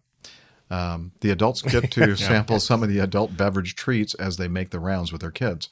The streets are closed to vehicle traffic, and MPs, which are military police, are out, so it's very safe. How many kids? I normally go through about $100 worth of candy. Good Lord. But it's worth it to see the How kids. about the kids? Yeah, how about the kids? Yeah. Well, don't you leave any for them? I'm attached. Yeah. Well, remember, the MPs are out too, getting candy, so you got to bigger kids. That's true. They like the expensive candy. Take a lot of pleasing. Keeps you out of jail. Keeps you out of the brig, right? Is that what they call it? Yeah. I'm attaching a photo of my son from Halloween 2002 that I normally trot out at least once a year to embarrass him. This is from Newark. Newark good. Sam. Okay. You know what? Actually, I think Very nice. this is really a picture of Sam, and it was only just a couple of months ago. Pilot Now, shortage. Nick, pilot shortage. You'll know who to look for now. When you Absolutely, meet up with yes. I'll recognize him, no problem. Very good. He needs to do his tie up a bit, don't you think? It's a bit scruffy. Yeah, a little casual. And he's only got 3 stripes. Yeah. Yeah, there's time. Just fly without a tie. It's better. There you go. Yeah. It's tie's a safety hazard. No, that looks very sweet. Those are pretty classic American piece of kit, those pull-along trolleys, aren't they? Mm-hmm. The radio flyers? Because we Absolutely. don't see them much in the UK or in Europe. But you see, they're pretty ubiquitous to America, aren't they? Jeff, I sent you a text that has Sam's I see that. audio. Okay. I don't know if you want to play Well, let me it see if I can do something with it. Okay. I don't know if I can. Let's see. Can you hear that? That blowing noise? Yeah. Okay, here we go. Hello. Yeah. It's Sam Bolog. You got it right the first time. Wow. Hey, now that. There you go. Thank you, Sam. That's perfect. Thank you for texting it. Perfect. And we got to play it. No, he sent it by SpeakPipe. He sent it by SpeakPipe, and I downloaded it and then sent it to you. Oh, I see. He sent it via SpeakPipe, which is one way you, dear listener, can send us audio feedback by going to our website, contact us. There's a SpeakPipe link. Thank you, Sam, for doing that. And then our producer, director, assistant did all that work in the background while we were yakking. And she uploaded it to the text messaging system that we have. It's a pretty complicated system. And we got to play it. I'm like, what are you laughing about, Liz? Nothing. Okay, what do you want me to do next, Liz?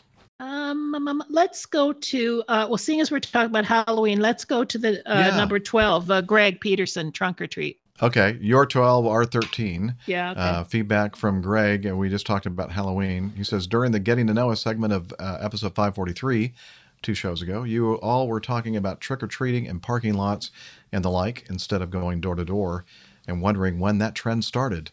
As best I can recall, a lot of that started right after the 9/11 attacks back in 2001. I can remember our local malls having trick-or-treating inside the mall, and a lot of churches and schools began doing trunk-or-treat events as a way to control who was handing out candy to the kids. Greg.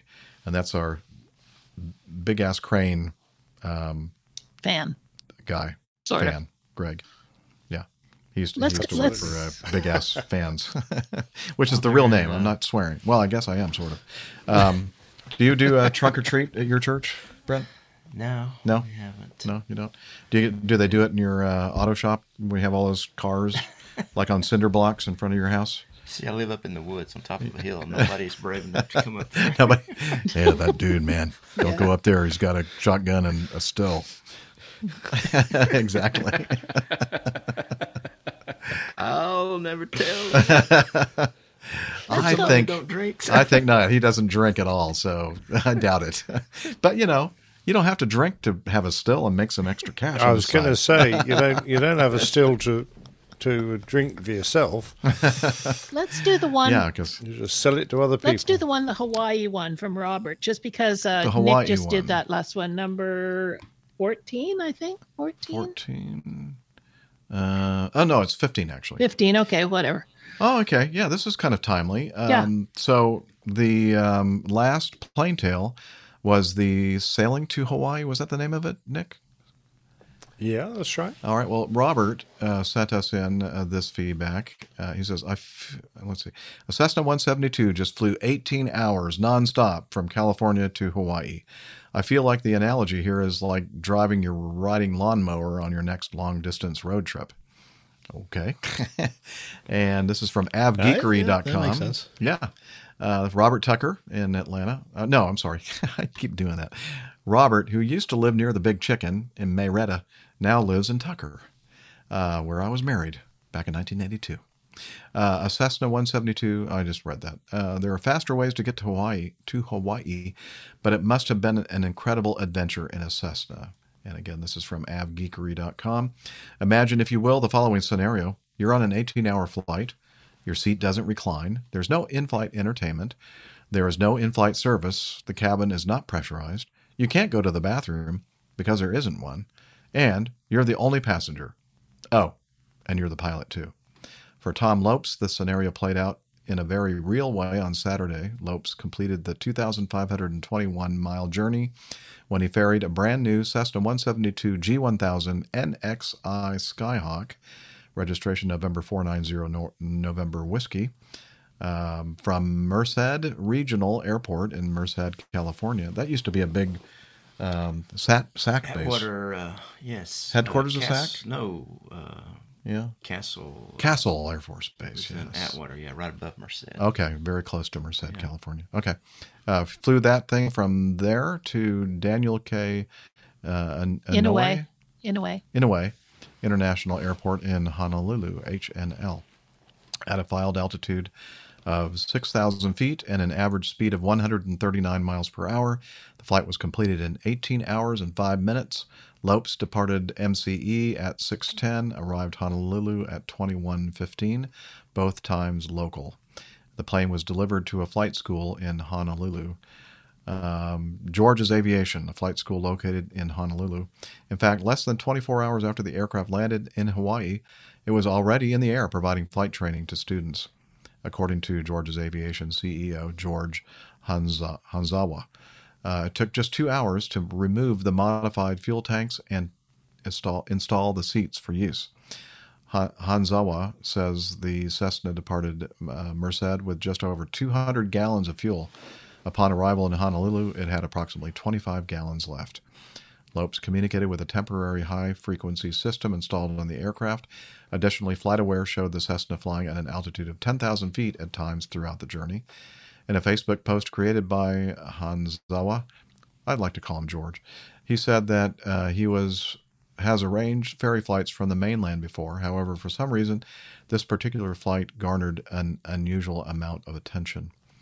And let's see, from his Facebook account, upon arrival in Honolulu, Lopes was given a traditional Hawaiian welcome with the adorning of a lei around the Cessna's propeller hub and another around Tom's neck. He says, "Yes, I've got to go to the restroom." The first words spoken by Lopes as he exited the aircraft, oh, that was it. "Yes, I've got to go to the restroom." I would like to think he had an empty bottle or two just in case, nature called. But maybe that's just me. I definitely would have had something to pee in if I were doing it. Anyway, in any case, flying solo halfway across the Pacific Ocean in a Cessna 172 is a remarkable accomplishment. Hopefully Tom was able to say aloha to a nice, comfortable bed and get some well-deserved rest on Saturday night. And then there's a video also included in the story, which, again, we'll have a link to in the show notes. It's not a bucket list thing for me. Is it for you? No. No. Not at all. Especially knowing that 1 hour and 45 minute flights in the 717 are pretty much pushing it for us. They did pretty well with the fuel planning. Yeah, did well with the fuel planning, Liz says. Okay. Well, you know what? You know, I seem to remember from that tale that a 3 1/4 degree accuracy or inaccuracy, and he'd have missed entirely. Yeah. And then hopefully he had GPS though to help. Yeah, G1000 is pretty good system to place. have on a little airplane. Yeah. Right. You probably have experience with that, Rick. G1000? A little bit. No, G1000s? No. No. I've never flown a G1000. I mean, when I used to fly light aircraft, it was, just old school 6-pack stuff. And then I think that the techiest I ever got was a Garmin 430, but I'm talking, over 20 years ago. Oh, okay. So it's been a little while. Thought you had more recent experience. Yeah. Let's play one more, Okay. and then I No. think Brent needs dinner soon. So let's go to. I need dinner too. Yeah, well, we don't care Yeah. about you. I know. Let's go to the Clearly. very last one. Let's go to Adam's audio. Okay. All right. Last one. We're going to play this from Adam. Hang on. Picked the wrong one here. Adam There we go. Spink. Yep. I got it. There was just something added to the bottom there that I just went for since I. Oh, thought this it is going to send me to sleep. Well, Carry on. Yeah. Do you want to go ahead and say goodbay now, Nick, or you want to hang on? Okay. No, I'll linger longer. Okay. Here we go. This is from Adam Spink. Hi everybody, Adam here, usually from the UK, but this morning I'm talking to you from a hotel room in Luxembourg, where I'm situated for this week, meeting up with my ATC colleagues from around Europe at a ground radar system workshop. So it'll be good to catch up with all of my colleagues who I've not seen for a few years due to COVID and the travel restrictions, etc. We've done a few online meetings, but it would be good to see everybody face to face for the first time in a few years and catch up with what everybody's been doing. Anyway, just like to provide some feedback on Pilot Pip's own feedback about QNH, RMP, LPV, Barra VNAV, SBAS, EGNOS, WAS, etc., and all the other acronyms. Unfortunately, I have to say I agree with him. There is a significant difference in LPV and APV Barra VNAV.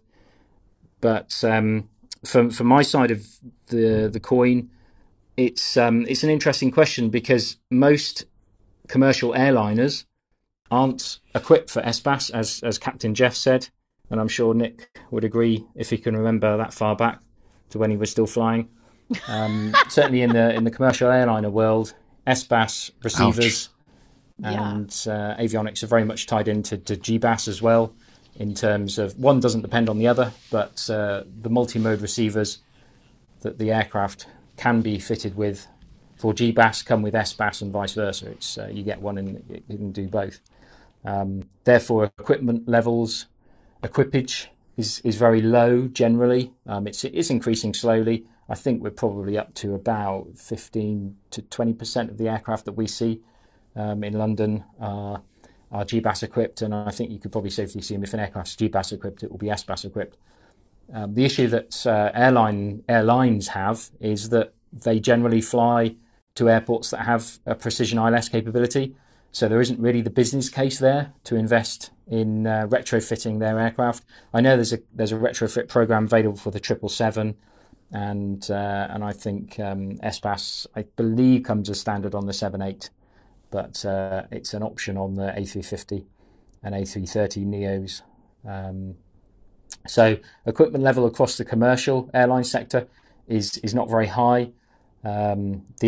Commercial airports won't generally just put an LPV approach in unless they know the aircraft are going to be equipped to fly it. But the airlines won't pay to equip the aircraft unless the airports put the approaches in so that they can fly them. So it is a bit of a catch-22 situation.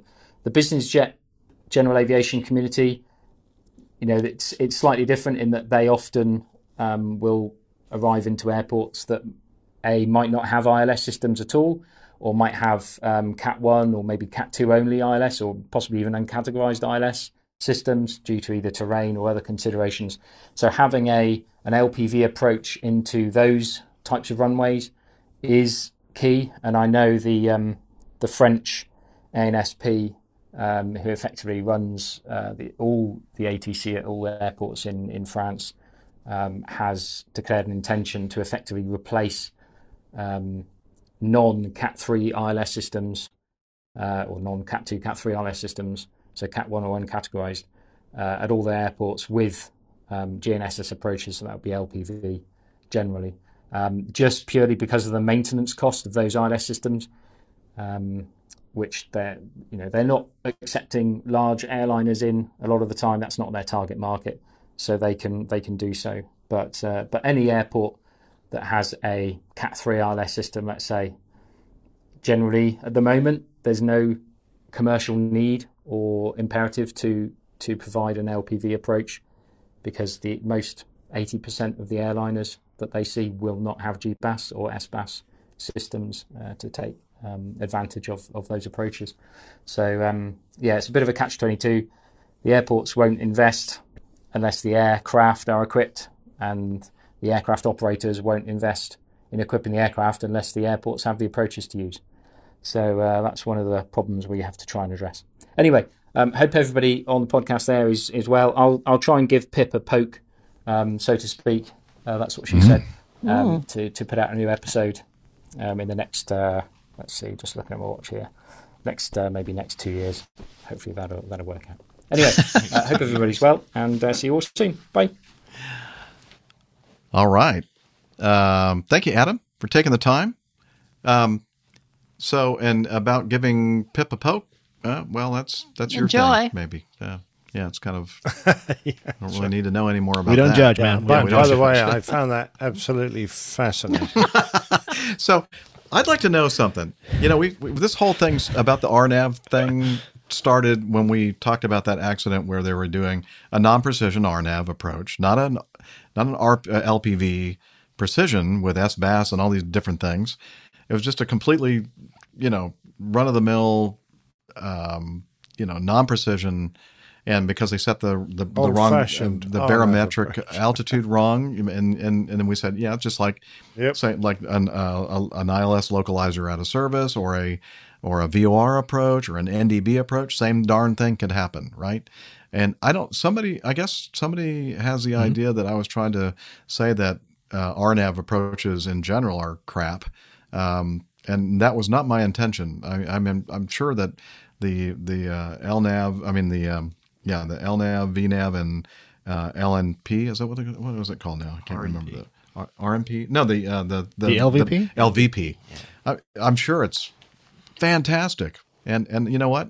If I had that available, performance of vertical guidance. Yeah, I'm sure that I would love it too. In fact, I might even marry it. I don't know. So put a ring on it. I just want to make sure people don't get the idea that I wasn't trashing that. We were trying to kind of talk about that, the non-precision approaches that kind of rely upon you correctly setting the barometric altitude. I don't know. I think that's somehow we just went wrong. And you know what? It's not you. It's me. And I'm sorry. And I'll try harder next time, honey. But I see what he says, where a lot of the applications really aren't there for commercial airliners and the top airports that commercial airliners operate in and out of, because it's just not necessary. Yeah, they don't want to spend the money if they don't have ILSs. Exactly, and then you don't want to have to put that equipment on the aircraft if wherever it is that you're going doesn't have that equipment installed either. So I don't know. I just for me personally, I'm very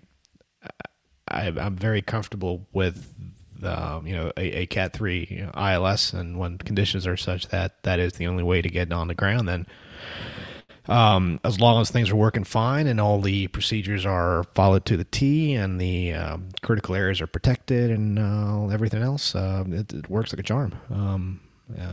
Interestingly enough, in my 20-something years of flying airliners, I've only done maybe 3 autolands, so it doesn't really happen very often. At least to me, it hasn't. Maybe Nick, you're based out of London, and it happens a lot. Tends to happen a lot more there. More than 3, but less than 20. So not a huge number. No. Yeah. So one first a year, one, if that. Yeah, first one for me was down in Santiago, down in Chile. That it gets socked in down there. So there, and then I had another one in where the hell was it? I forget where it was. And then the last one was last year going into Ontario, California. You get that really thick fog in there, and so. But yeah, Cat 3 ILS is more like Autoland works like a charm.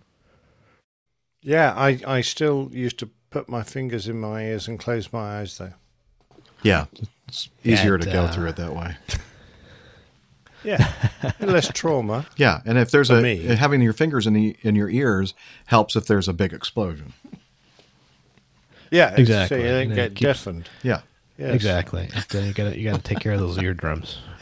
But you're absolutely right. Autoland to like a real no kidding Cat 3 Autoland, doesn't happen a heck of a lot in one's career.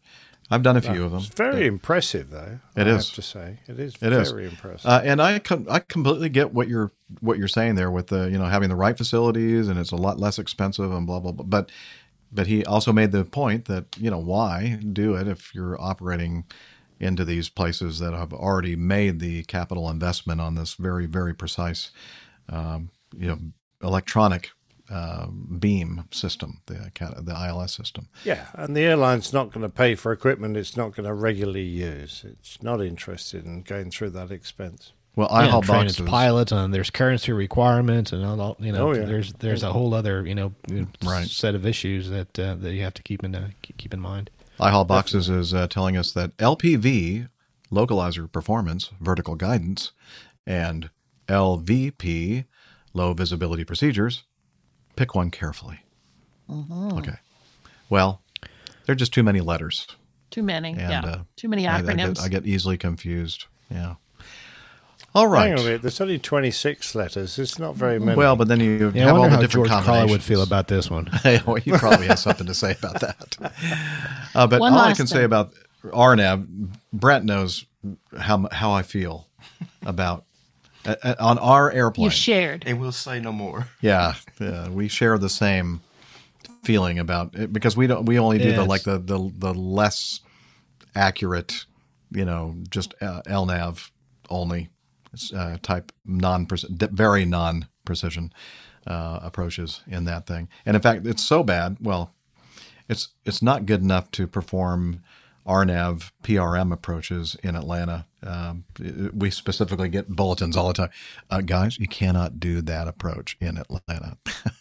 Actually, you can't do that approach at all because it requires precision. And we just don't have it. Yeah. Is that an indictment on your flying skills? No, it's an indictment on the autoflight system of our aircraft. Or the navigation system. You system. don't use autopilots, I know, Jeff. Yeah, we do every once in a while. All right, Liz, what are you saying to me? One quick one last thing. Okay, we're going to 14. Yeah.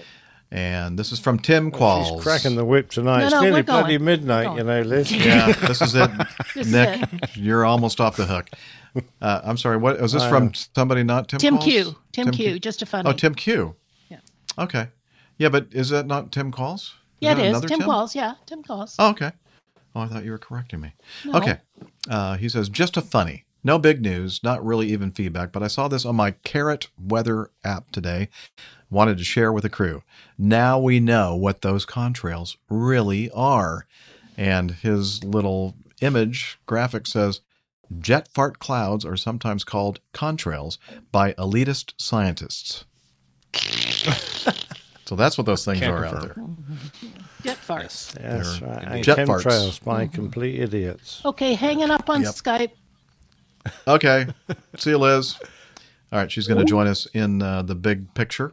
And we're going to talk about wrapping up the show. We're going to wrap up the show right now.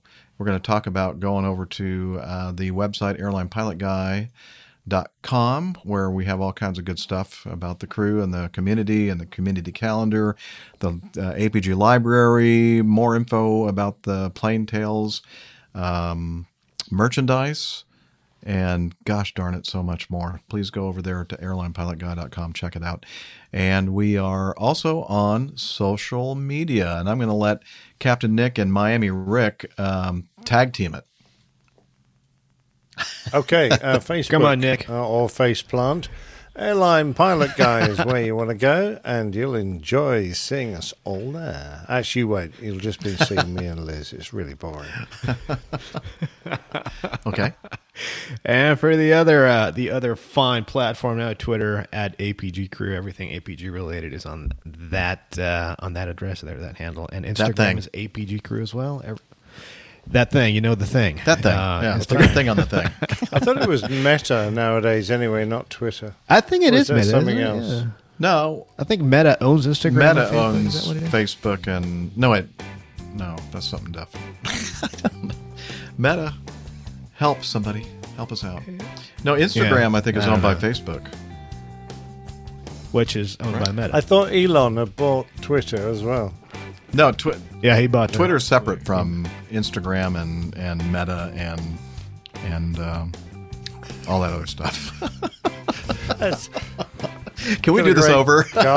grasp of this staff. This technological environment there, Jeff. Maybe, Liz, why don't you pop in and tell us?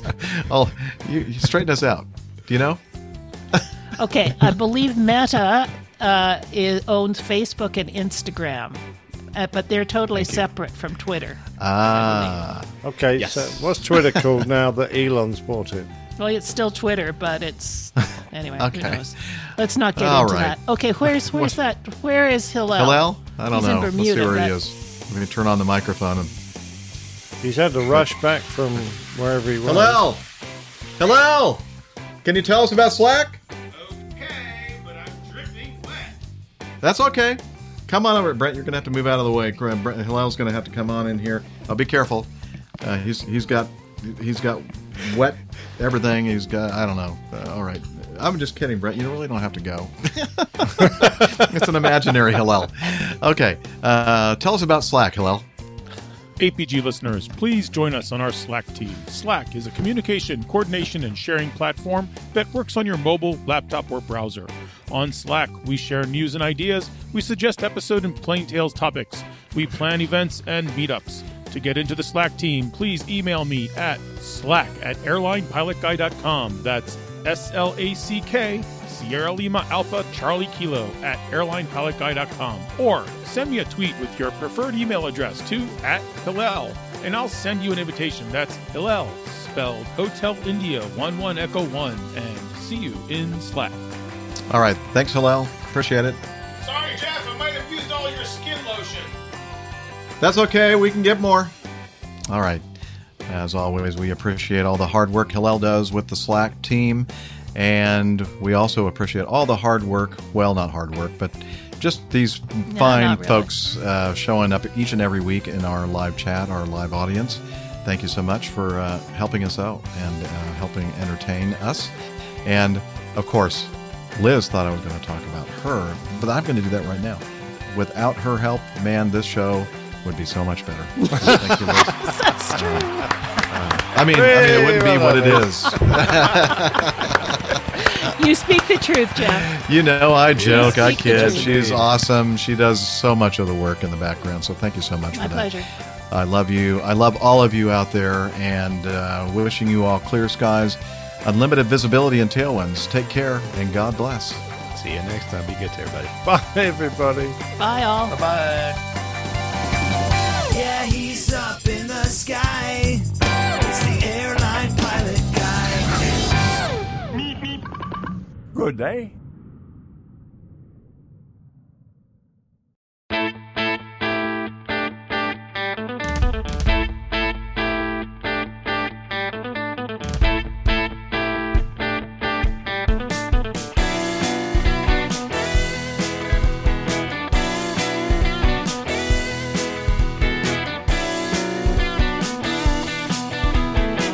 I used to be such a good pilot till I started APG.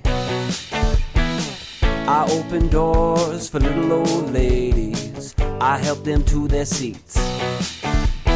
Airline pilot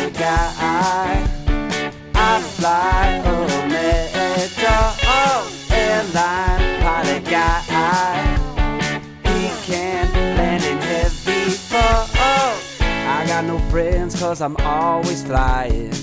I just don't have the time.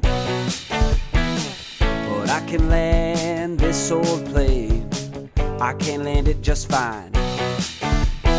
Airline pilot